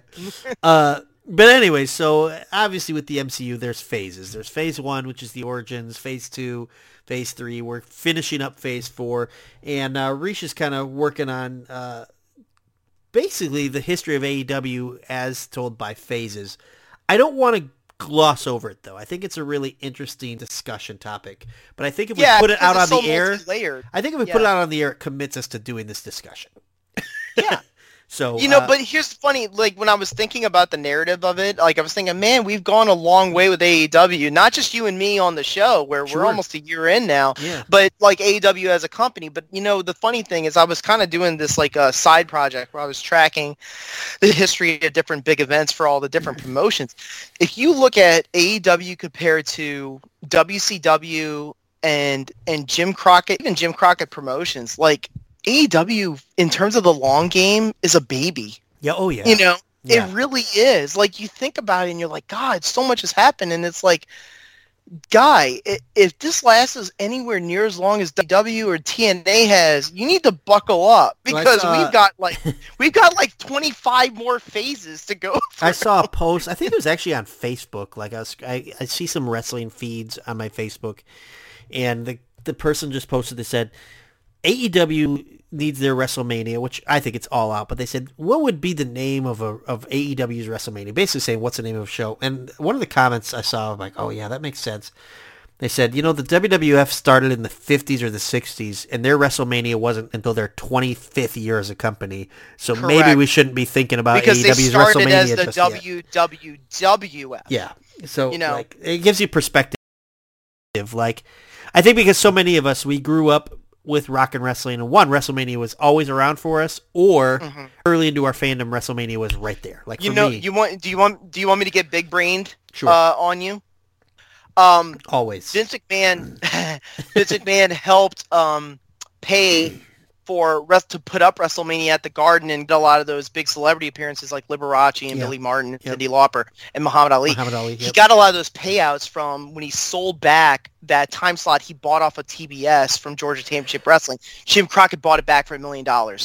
And he also poached George Scott, the booker, to help Patton? the shows. Is that George? Turn it off!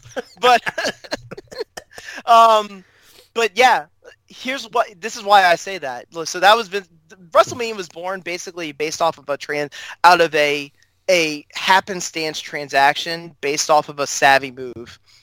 I'll tell you what WrestleMania is going to be, but like I said, AEW is a baby. We need to think years and years ahead, Jordan. This is what it is. A WWE AEW super show. That's WrestleMania. Okay. Yep. That's going to be AEW's WrestleMania. The true Forbidden Door. The true one. Okay. Yep. But that's so far down the line, it's not even conceivable. Yeah. Kind of like multiverse. I would say if I had to pick a main event for that show right now, it's going to be Pat McAfee versus Brian Pillman Jr. It'll be Cody Rhodes versus Danhausen. Yeah. In the pre-show. we see with the magic of CGI that Danhausen cursed Cody Rhodes before Hell in the Cell. But I get the point. Like, what is the one? Like, every show, I know what he's thinking about. He's thinking of the guy who posted that tweet or that kind of think piece, is that WrestleMania wasn't like, this is going to be the show that that we hang our hat on all the, like the idea is like, this is the dance. Like, remember Paul Heyman in that Beyond the Mat when he was doing Barely Legal? This is the dance. Like, for AEW, what is the dance? Yeah. Like, you would think it was Double or Nothing 2019, but the truth is, Jordan, they've had shows that, from a box office standpoint and an attendance standpoint, did better. Oh, yeah. You know, that's the only thing that was disappointing about WCW when they were on top. They never had that. They never had that one show where it was like, oh, this is what made them great. And they ruined their chance of having it with And they Starcade. had such a run. Like, they had 30,000 people. Yeah. And they just couldn't keep the lightning in the bottle. Yep. With AEW, like, I do think that there is some more there where they're like, you know what? What if we just went to the Superdome? And we just tried to get 60,000 people to watch Kenny Omega versus CM Punk. Like, that might be the one, the dance. We're not there yet. That's my opinion. Yeah. But all out as close as we're going to get. Yeah, I agree. I just thought it was an interesting... yeah, me too. I think it's a good outside-the-box thought, you know, on it. Yeah, and that will be at the end of Phase 5 or Phase 6 or whatever, you know. Right now, we're still way earlier. We're still at Shang-Chi, basically, right now in AEW. I will tease this about it, but we'll delve into it more. We are, in terms of Marvel, like you said, and AEW, we are in the era of more. You know, where it's just more. That's how Netflix gets you. Like, even though their stock is dropping like Vince McMahon's shares. Pants? Vince McMahon's pants at the Diva Search Contest. You said that, not me. But the point is like the idea is like, okay, we're going to keep you tuned in because we're just going to throw more at you. Sure. How many of these Dynamites, Jordan, like the day before, you look at this graphic and there's like 7 matches on the JPEG and you're like, holy crap, I can't even contain how much stuff is in here. Like, that's the point. The point is to like oversensitize you with stuff where it's like, oh my god, I can't miss this. Yep. And AEW's at that phase where they're just throwing it at you because they have the resource. Do you think that Jonathan Gresham was upset because Tony Khan, who is an avid listener of our podcast, hacked into our notes feed, saw your Marvel phase idea, and went to Jonathan Gresham with the idea that he is AEW's Ant? You want wild speculation, Andrew? I will bring the speculation. Oompa loompa doopa dee dee. I'm not the champ, so please release me. You know what's so funny about that? Like, he could kill either one. He could probably kill his both. Oh, at he the would same beat time. The shit out of dude, I said this on the last same show. with his girlfriend. When the bell rings, like, that dude can go. Yeah. And his match with Claudio was very good. I will say, Claudio as the Ring of Honor champion and just basically being bubbled into that and not being on Dynamite is a crime. Yep. Put that man on Dynamite, have him wrestle Brian Pillman Jr. and beat the piss out of him for 7 minutes. I'll watch Just have him stretch him while another match is happening. Like, I know Jake Hager was not the best dance partner, but we can do better than that. Don't be like throwing him on Rampage for promos. Yeah. That's not Claudio's strength. Claudio's strength literally is picking people up and throwing them around like pieces of dirt. Yep. I agree. So, Gosh, I feel like we've covered a lot. Trying to think if we've missed anything.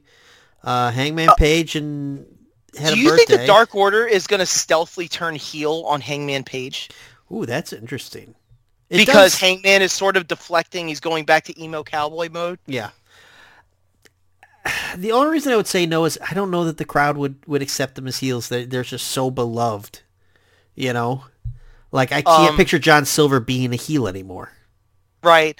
And the only thing I will say for the heel turn thing with Anna J or Anna JAS, whatever, Anna J. Yeah. That was a Jericho thing he threw out there. First of all, I will say this too. Daniel Garcia beats Bryan Danielson in the main event. He is in the Jericho Appreciation Society. Yep. But the Sports Entertainer of the Week is Anna J? That's like giving Green Book Best Picture, you know? But anyways, Anna J turning heel. She had her 5 seconds on that promo in Massachusetts, the Dynamite. She's just too naturally nice. I'll choke you all out. I'll do it. Please, let me do it. Now, I will say this, though, also. I saw her Rampage match against Ruby Soho. It wasn't bad at all. Like, in the ring, she's getting better, you know? So maybe turning heel is going to showcase her more of like, oh, she's not the worst thing in the world in the ring. The only problem she's not Julia Hart. Yeah, if you want people to boo you, don't have you against Ruby Soho because they are going to cheer you by default. Yeah, and Stokely Hathaway is all over Rampage. Yeah, all over. I love it. He's so good, dude. He's so fun. He is racking up the members. He's got Lee Moriarty. He's trying to get All Ego now that Dan Lambert has been canceled, which was a match win, not if. But yeah, if Page leaves him, I mean, is Lambert done? Yeah. Well, I'll tell you one thing that was weird, and I don't know if I think this was a storyline thing. I don't think he did it to basically shoot. He got the guy up. Leon Ruffin. He put Leon Ruffin in the position for the Ego Slam, which was like the Razor's Edge. And he said, "I hate this place," and he just dropped. But I think he was just being a dickish heel. I don't think he was saying it like, "I hate AEW, get me out of here." Okay. You know? Yeah. Gotcha. Okay. Is it time? Do we go to our questions? I mean, Battle of the Belts, like, what else can they throw in there? Now that we have a Ring of Honor belt. I mean, gosh, they don't have hardly any championships. Yeah. I mean, I guess you could have Pac fly in to defend against somebody. Why not just have all Ring of Honor belts? I mean, you know, when the MTV Music Awards used to air, they couldn't get the big acts, so like Michael Jackson and like Metallica. So sometimes they would air like a live performance of them in like Budapest or something like that, wherever they were at the time. And I would go live to Revolution Pro Wrestling. Where whoever Pac is wrestling in Ireland. He had another one against a guy I've literally never heard of, LJ Cleary. Yeah, I thought the match was just okay. The one he had against Shota Umino was better. Yeah, you know. I do think it's a really creative use of a title, though. I really think it's interesting, but they need to highlight it on TV. You know, they need to make sure that they give a few minutes on TV to be like, here's what Pac's doing, here's who he's been beaten. You know, I think it's pretty interesting though. Yeah, but yeah, we can go to our questions because we got a few really good ones. Let's hit it. All right, Andrew, we'll start off with FTR the Briscoes. Probably the best match of the last 2 weeks, without question. It might be the best match of the year. I mean, so, but FTR and Briscoes, they went nearly 50 minutes in the Ring of Honor main event. Obviously, less than a year ago, we saw Bryan Danielson and Hangman Page went to a 60-minute draw. That was in December on Dynamite.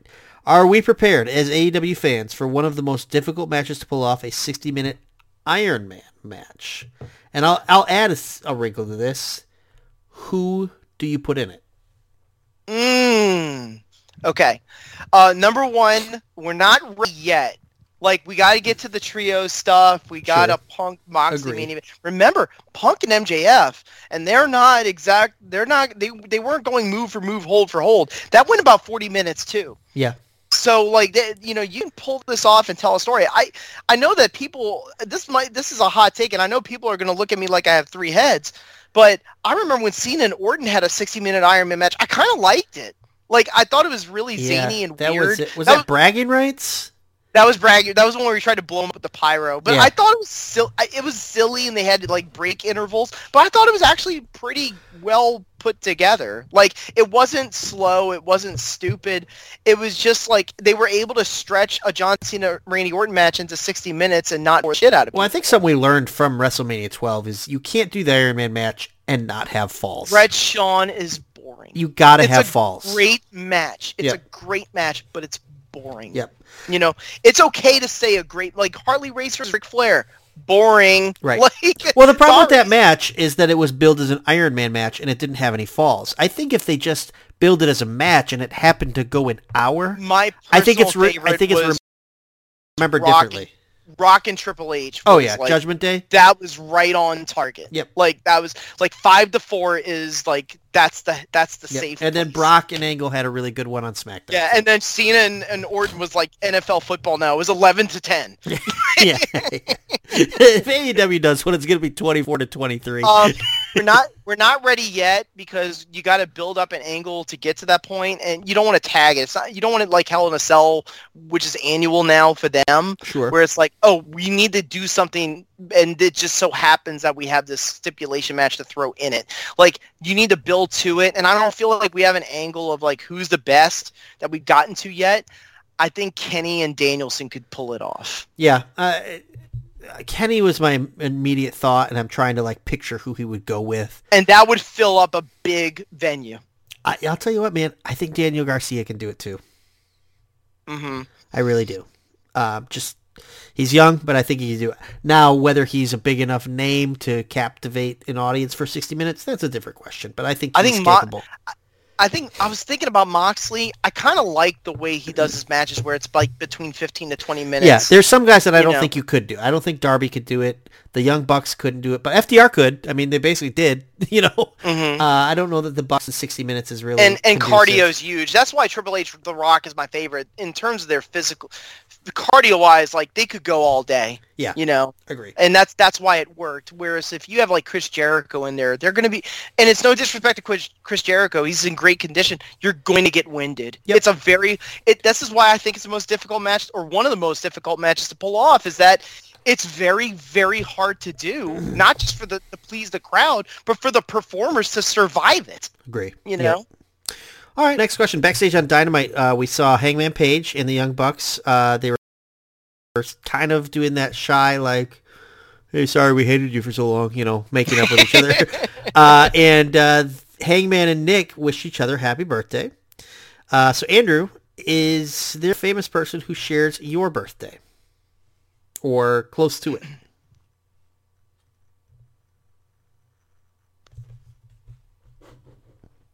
You there?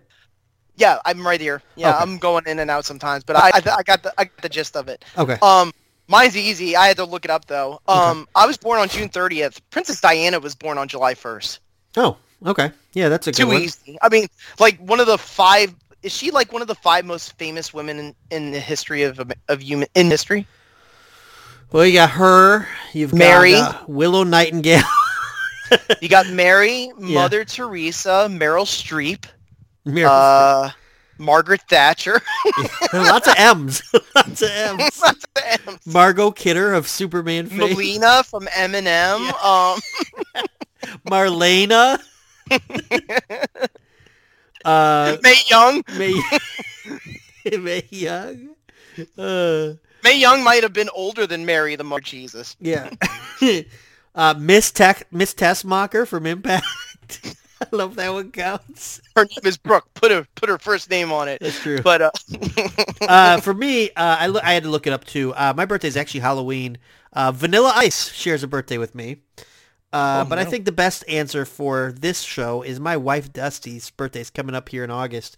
She happens to share a birthday with Hulk Hogan. She does not share Hulk Hogan's views on specific people in this world, though. I will say that. Oh, I'm sure I could find someone who I'm like, oh, it was his birthday? That's unfortunate. Yeah, that's horrible. There's a day that I wish Roe v. Wade wasn't overturned.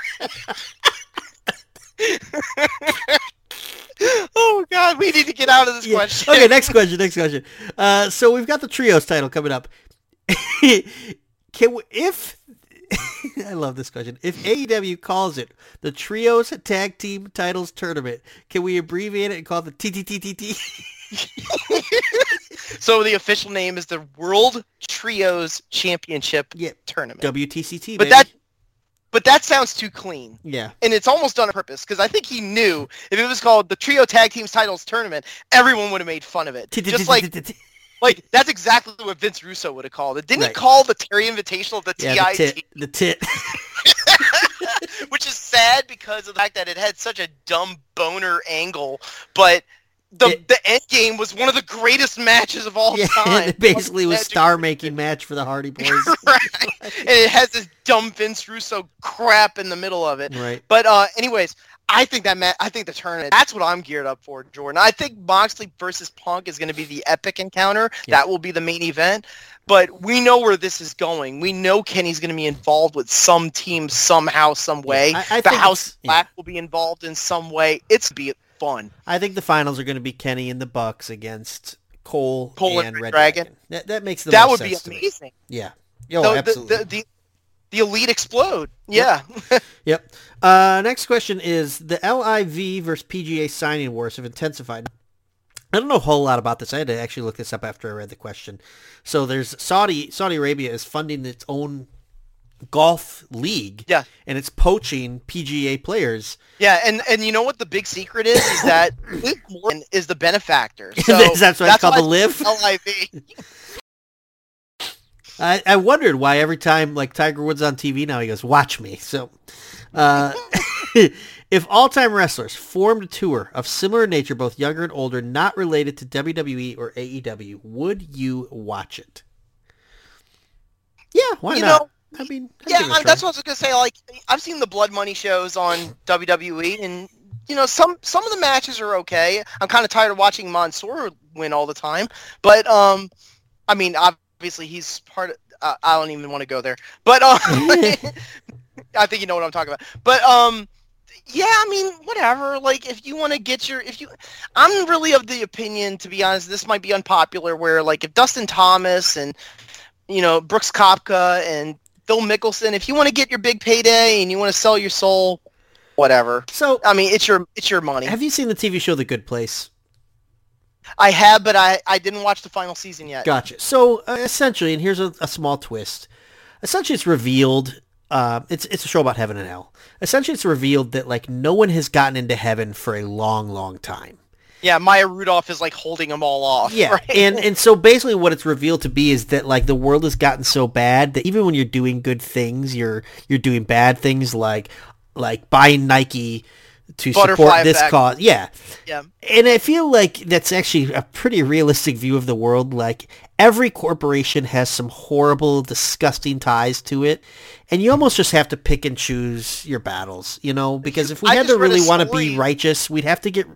There's nothing we could support anymore, I feel like, Right, and I don't want to make it right versus left, but I will say this. I read in a news item that Hulu is getting a lot of backlash. About the political thing, backlash. Yeah.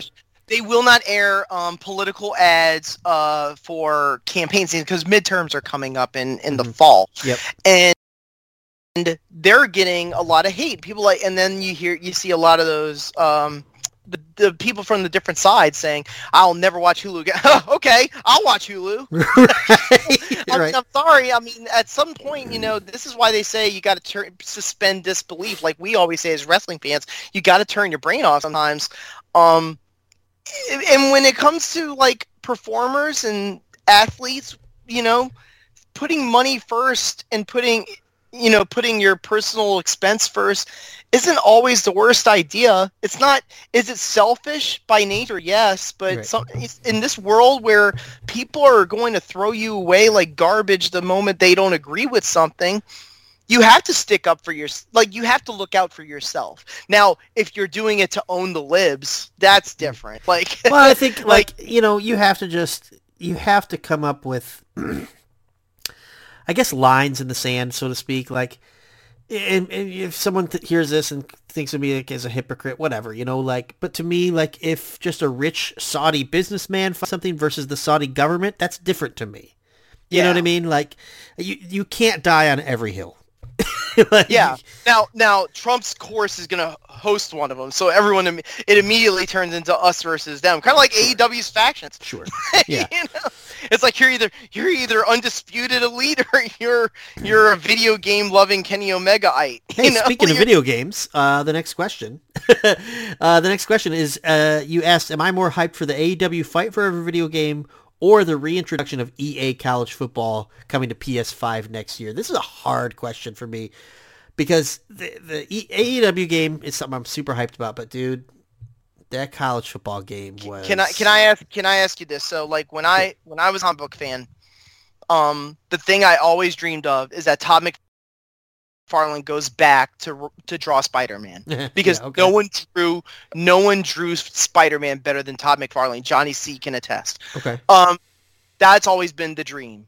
Is college football and college basketball 2K coming back the dream? As a video gamer, I would love college basketball to come back. I don't know that it ever will because it doesn't...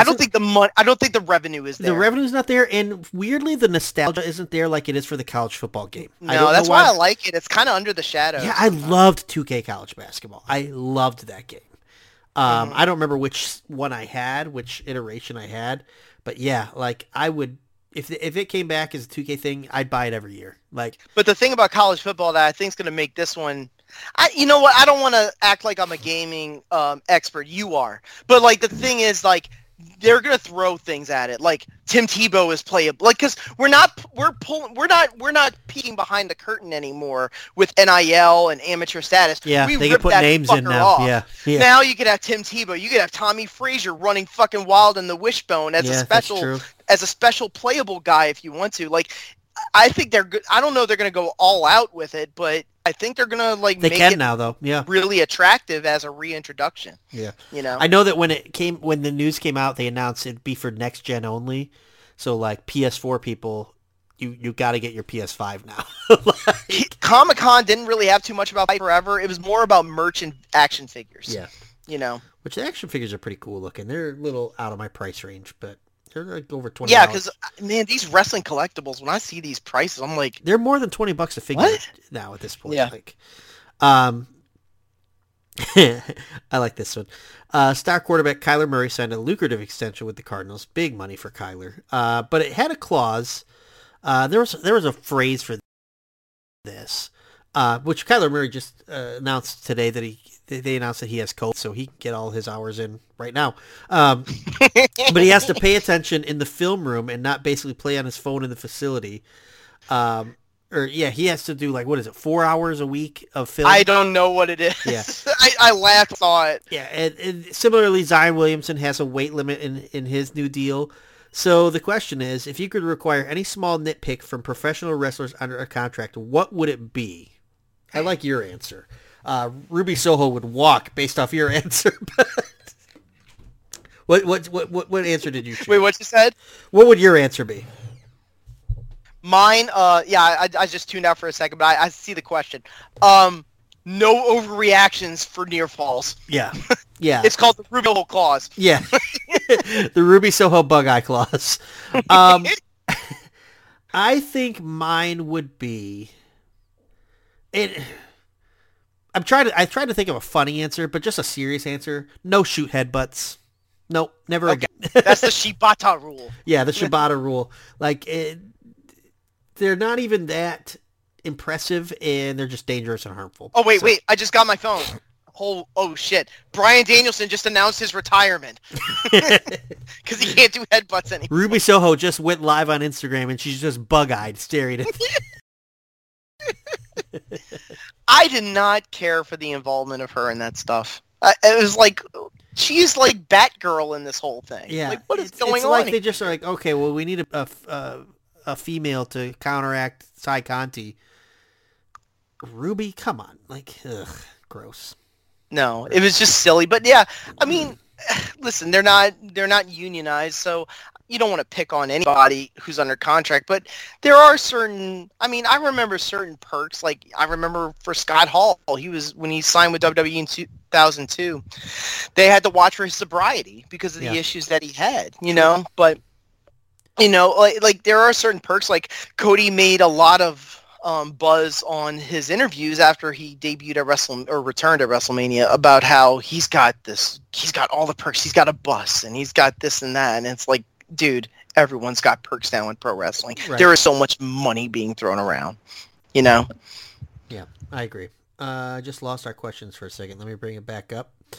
We just asked the question about the nitpicks. Okay, next question. If you were a pro wrestler, we'll call this the Sasha question, or the Graham question, or the Brock possibly question, MJF question, or the Naomi question, or the. If you were a pro wrestler, Andrew, what would it take to get you to consider walking out on the job? Being booked to say something that is just morally wrong. Oh, so like going out there and be like, Brian Pillman, you're a hell of a wrestler. That would be Junior.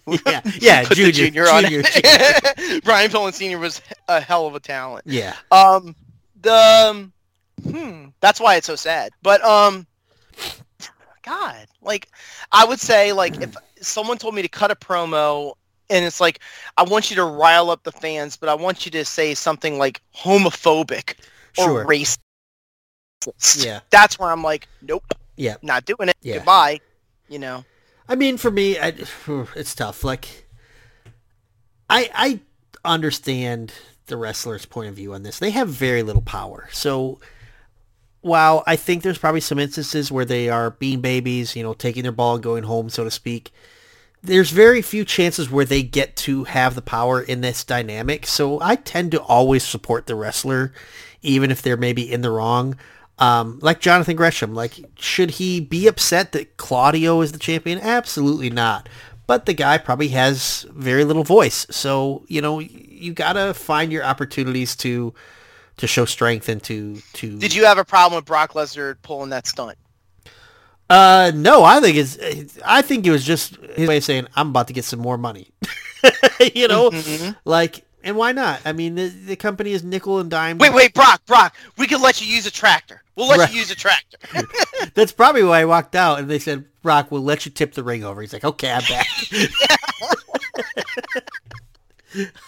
Oh, man. But yeah, like, listen, I thought Sasha and Naomi stood up to creative principles, which is hallelujah. Yep. Go, girl. And that, you need to do that. What I love about that story, that the people who villainize them just miss the point entirely, is they were both being offered singles pushes, and they basically stuck to their guns and said, no, we want to represent the tag team division because of Doudrop and Nikki Ash, and we want to elevate them. They were basically wanting to use their star power to elevate this new division. They don't deserve it. Like Vince McMahon said this is coming out of Vince's mouth when CM Punk asked, why did you cut Chris Masters and Colt Cabana? Well, Vince answered, they deserved it. I mean, was he wrong? Like, sometimes, like, there are people that are just at the top of the pecking order. AEW the same. Yeah. Like, there's reasons why their gates and their ratings are slightly down. You don't have CM Punk and Adam Cole and Bryan Danielson on TV all the time anymore. Right. You need the star power. And if you have, like, Sasha Banks and Naomi, I don't know, man. Why don't you, like, book them like stars? Exactly. Not jobbers. Exactly. That's all. Well, and it's like, I mean, the whole story as it came out was they're the tag team champions, but they're splitting them up, not splitting them as a team, but splitting them up to basically use them both to put over the champions.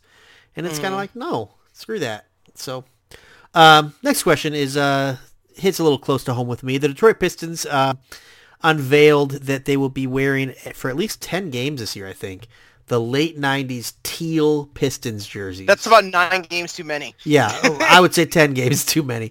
I hated those things. It's one of those weird things that, like, nostalgia has made people convinced they were cool. They weren't cool, man. No, they were not everything. Gross. So, like, it had the different logo too, like the horse with the exhaust pipes.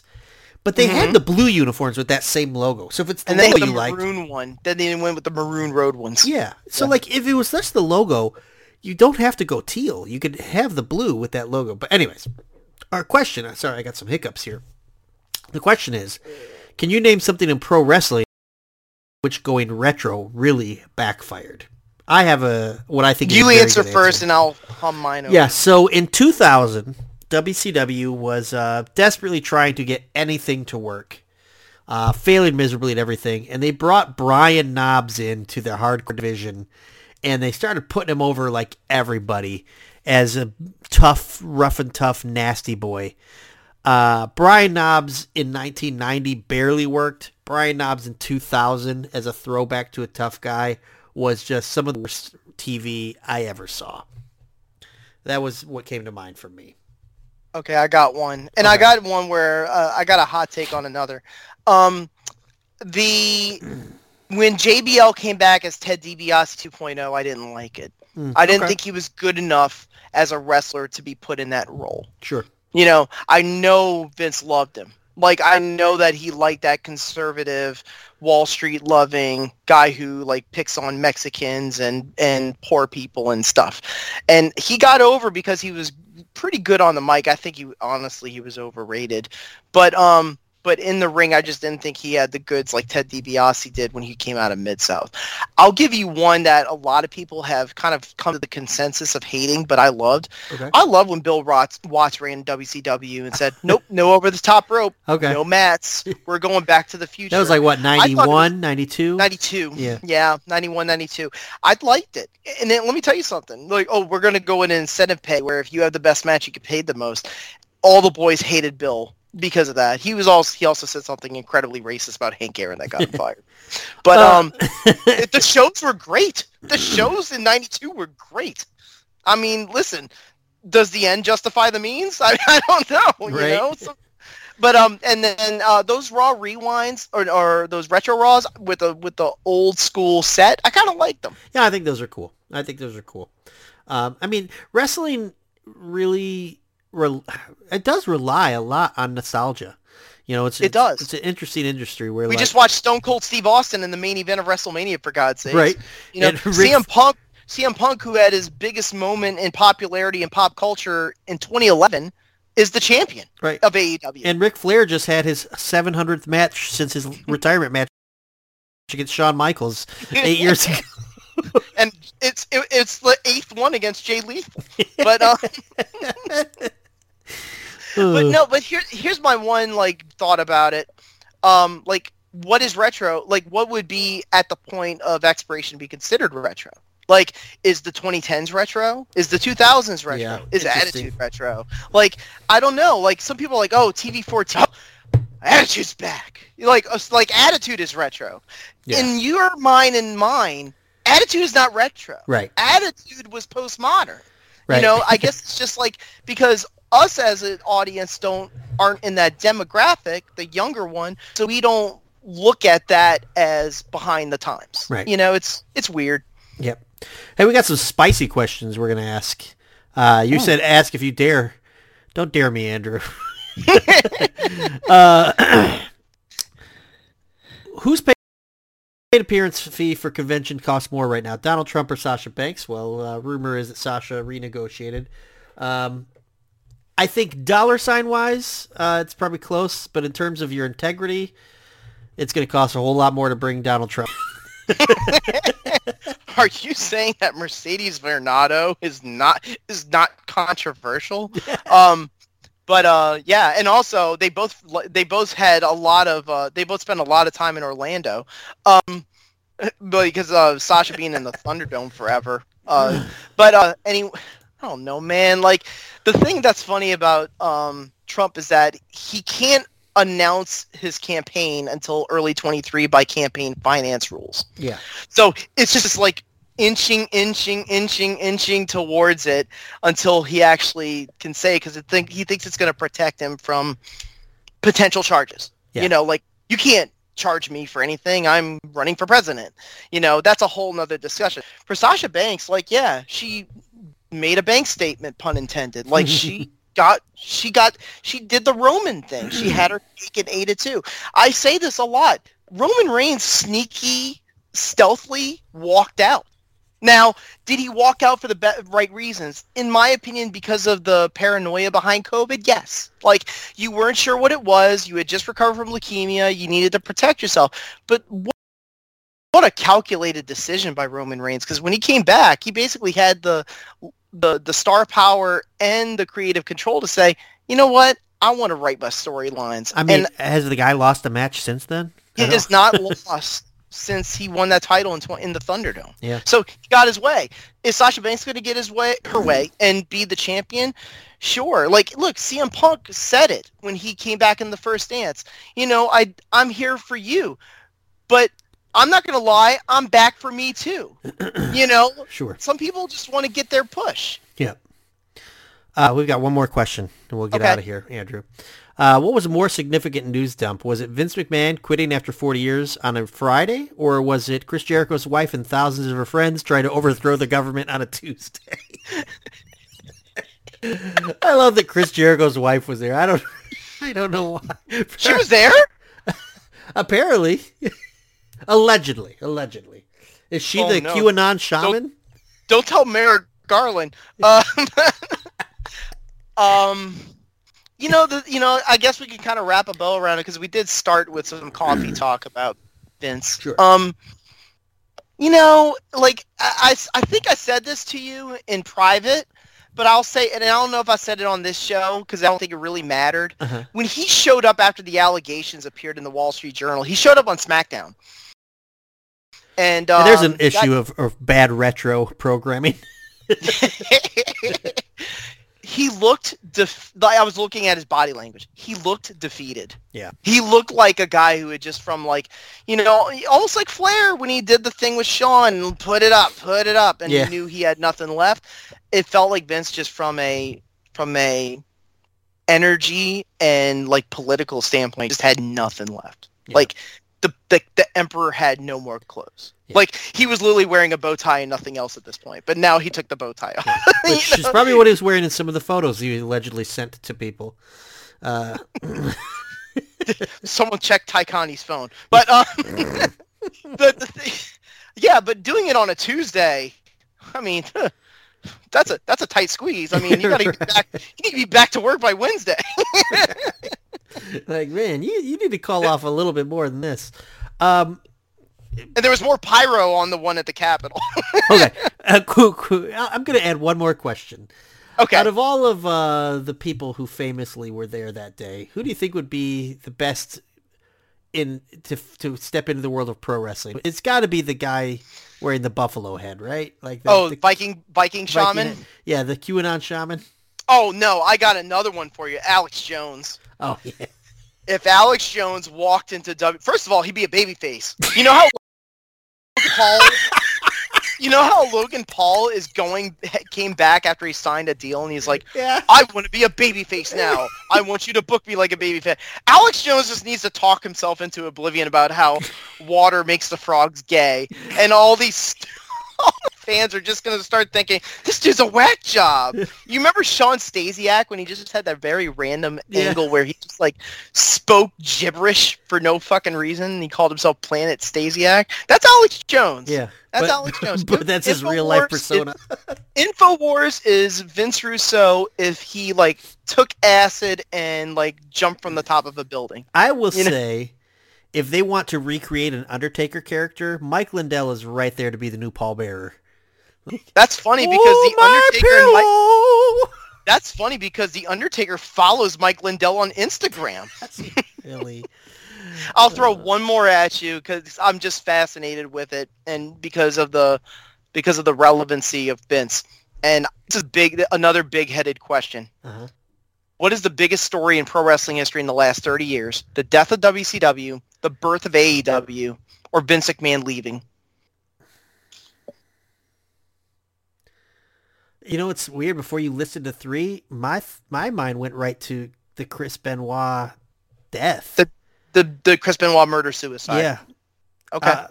But I think it's probably the death of WCW. It might be Vince leaving, but because we haven't really seen what's happened to Vince leaving, I'll say death of WCW because for 20 years, like AEW became like like came out of WCW dying. You know what I mean? Like we went through this wilderness for years before AEW. Yeah, it feels like AEW is an offshoot of it all. It's a byproduct of the major like if event. WCW is still around, AEW probably isn't. But here's the thing. What is the byproduct of Vince McMahon leaving the WWE? Yeah, we don't really know yet. Yeah. Nothing. Like right now it's nothing. Yeah. You know, that's why we didn't want to give that much credence to it because it's like, what's it matter to AEW that a 77-year-old man is not running the competition anymore? I think big picture, a byproduct that we could see in the next couple of years of Vince leaving is the McMahon family selling the company. Like a Disney because he's or somebody. Still the majority. That is true. He's still the majority shareholder. Yeah, like I could see WWE being sold. Can I throw a pie in the sky at you? Sure. What if Saheed Khan wanted to buy it? Oh my gosh, Vince is petty enough that I just think he wouldn't do it. Like, there's no dollar amount in the world that I think he would take. Like, because he's set for life anyways. Yes. And Vince is a guy who takes things very, very personal, and I just don't think he'd sell it to them. Do you remember when he was acting crazy and he was sitting in a rocking chair on the set for no reason? Yeah. That's him now. There's a great image. I actually tweeted something of that. I'll send you the text. It's a perfect meme template. But short answer, yes. The death of WCW was I agree. The biggest among the three. I mean, it changed everything. Well, it was like a Vince wins, not for the better. Yeah. So. But yeah, Vince has not defeated AEW. In fact, Tony Khan is the longest reigning CEO in professional wrestling right now. So. Well, wait a minute. Billy Corgan has something to say about that. That's true. Yeah. Oh, he just fired off a Associated Press release. Despite all my rage, I am still just a rat in a cage. What, Billy? Just quoting your old lyrics? Did you hear that Nick Aldis and them are kind of like on the outs? No, really? Gosh, yeah, who do they even have left? I guess there's just people that just that just backstage just rub you the wrong way. I don't know what else to say. You know what I say about that? The world is a vampire. Yes, that's what Boris Johnson said too. That's as Boris Johnson would say. If you ever take a trip down to Cobb County, Georgia, you'll be serving hard time. Very hard times. And the one thing I will say is kind of weird, and I do think, Jordan, this is an accident. Yeah. I do think it's a happy accident. I feel like August is sort of like the reset now. Like, we talked about how, like, it used to be March and April, where it's like, okay, now we're kind of like, we riled up to WrestleMania, now we're going to be kind of like starting from the ground up, like like TV seasons or like a sports season. I feel like it's August now. Yeah. Like, it seems like the big things, like, for both ends, it's like, all right, it like once we get to the fall, maybe it is because of All Out being or AEW sort of making a big deal out of things in the fall for them, like debuting Dynamite in October and All Out in September last year, and then Vince leaving in late July. It just feels weird. Like, it seems like this is the time period now for the last 3 years where it's like, all right, shit's getting real now. Yeah. I mean, it could honestly be tied into, because TV revenue is the driving, is the driving force behind these companies' profits. I mean, fall is when all the new shows come. Fall is when the TV season starts, and so maybe. And it's also when the new deal will kick in a few years for both programs. Yeah. So and then the arms race continues. Yeah. Right. I agree. So, but yeah. Andrew, as always, it's always a fun time to spend a couple hours chatting with you about AEW. I felt like in the beginning they were jumping all over the place, but listen, if you watch AEW and you don't like things jumping all over the place, I don't know what to tell you. We sound like Excalibur at the end of in the second to last segment of Dynamite. Here's 40 shows you got to download. And I swear to God, I have to pause it. Yeah. I have to pause his sizzle reels to be like, wait, what match is what? What match? and he always just throws in like 3 extra ones. I feel like he could start ribbing us and just making a couple up. Just to see if anyone catches it. And coming up next is going to be Brodus Clay versus Hornswoggle. Brodus Clay versus Brody King for the rights to Bruiser Brody's name. So, but yeah, Andrew, it's always fun. Thanks for listening. 24 episodes down. We are closing in on a year, man. 2 more, and we'll be at 1 year. And that's 4 weeks away, which will probably be our all-out preview. So we've got 4 weeks. Tony, I know you're listening. Give us a card so we can talk about it.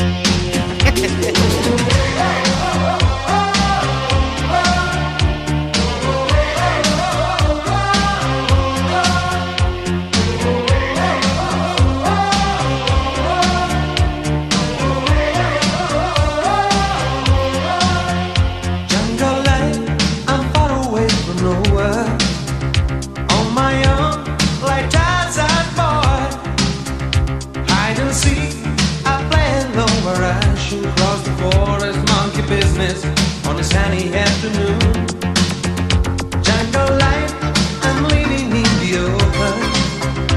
Native beat that carries on, burning bright. I fought a blood to signal to the sky. I said I wonder, there's a message get to you.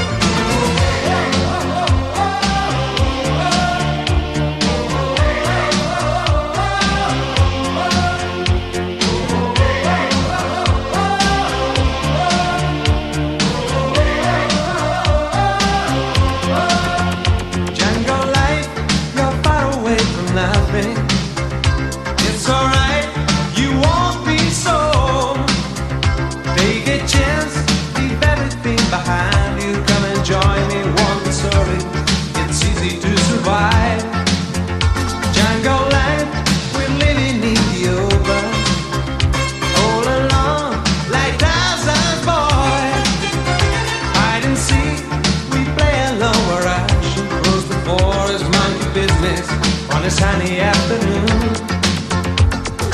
night to night, give me the other, taste tonight. Oh yeah, night to night.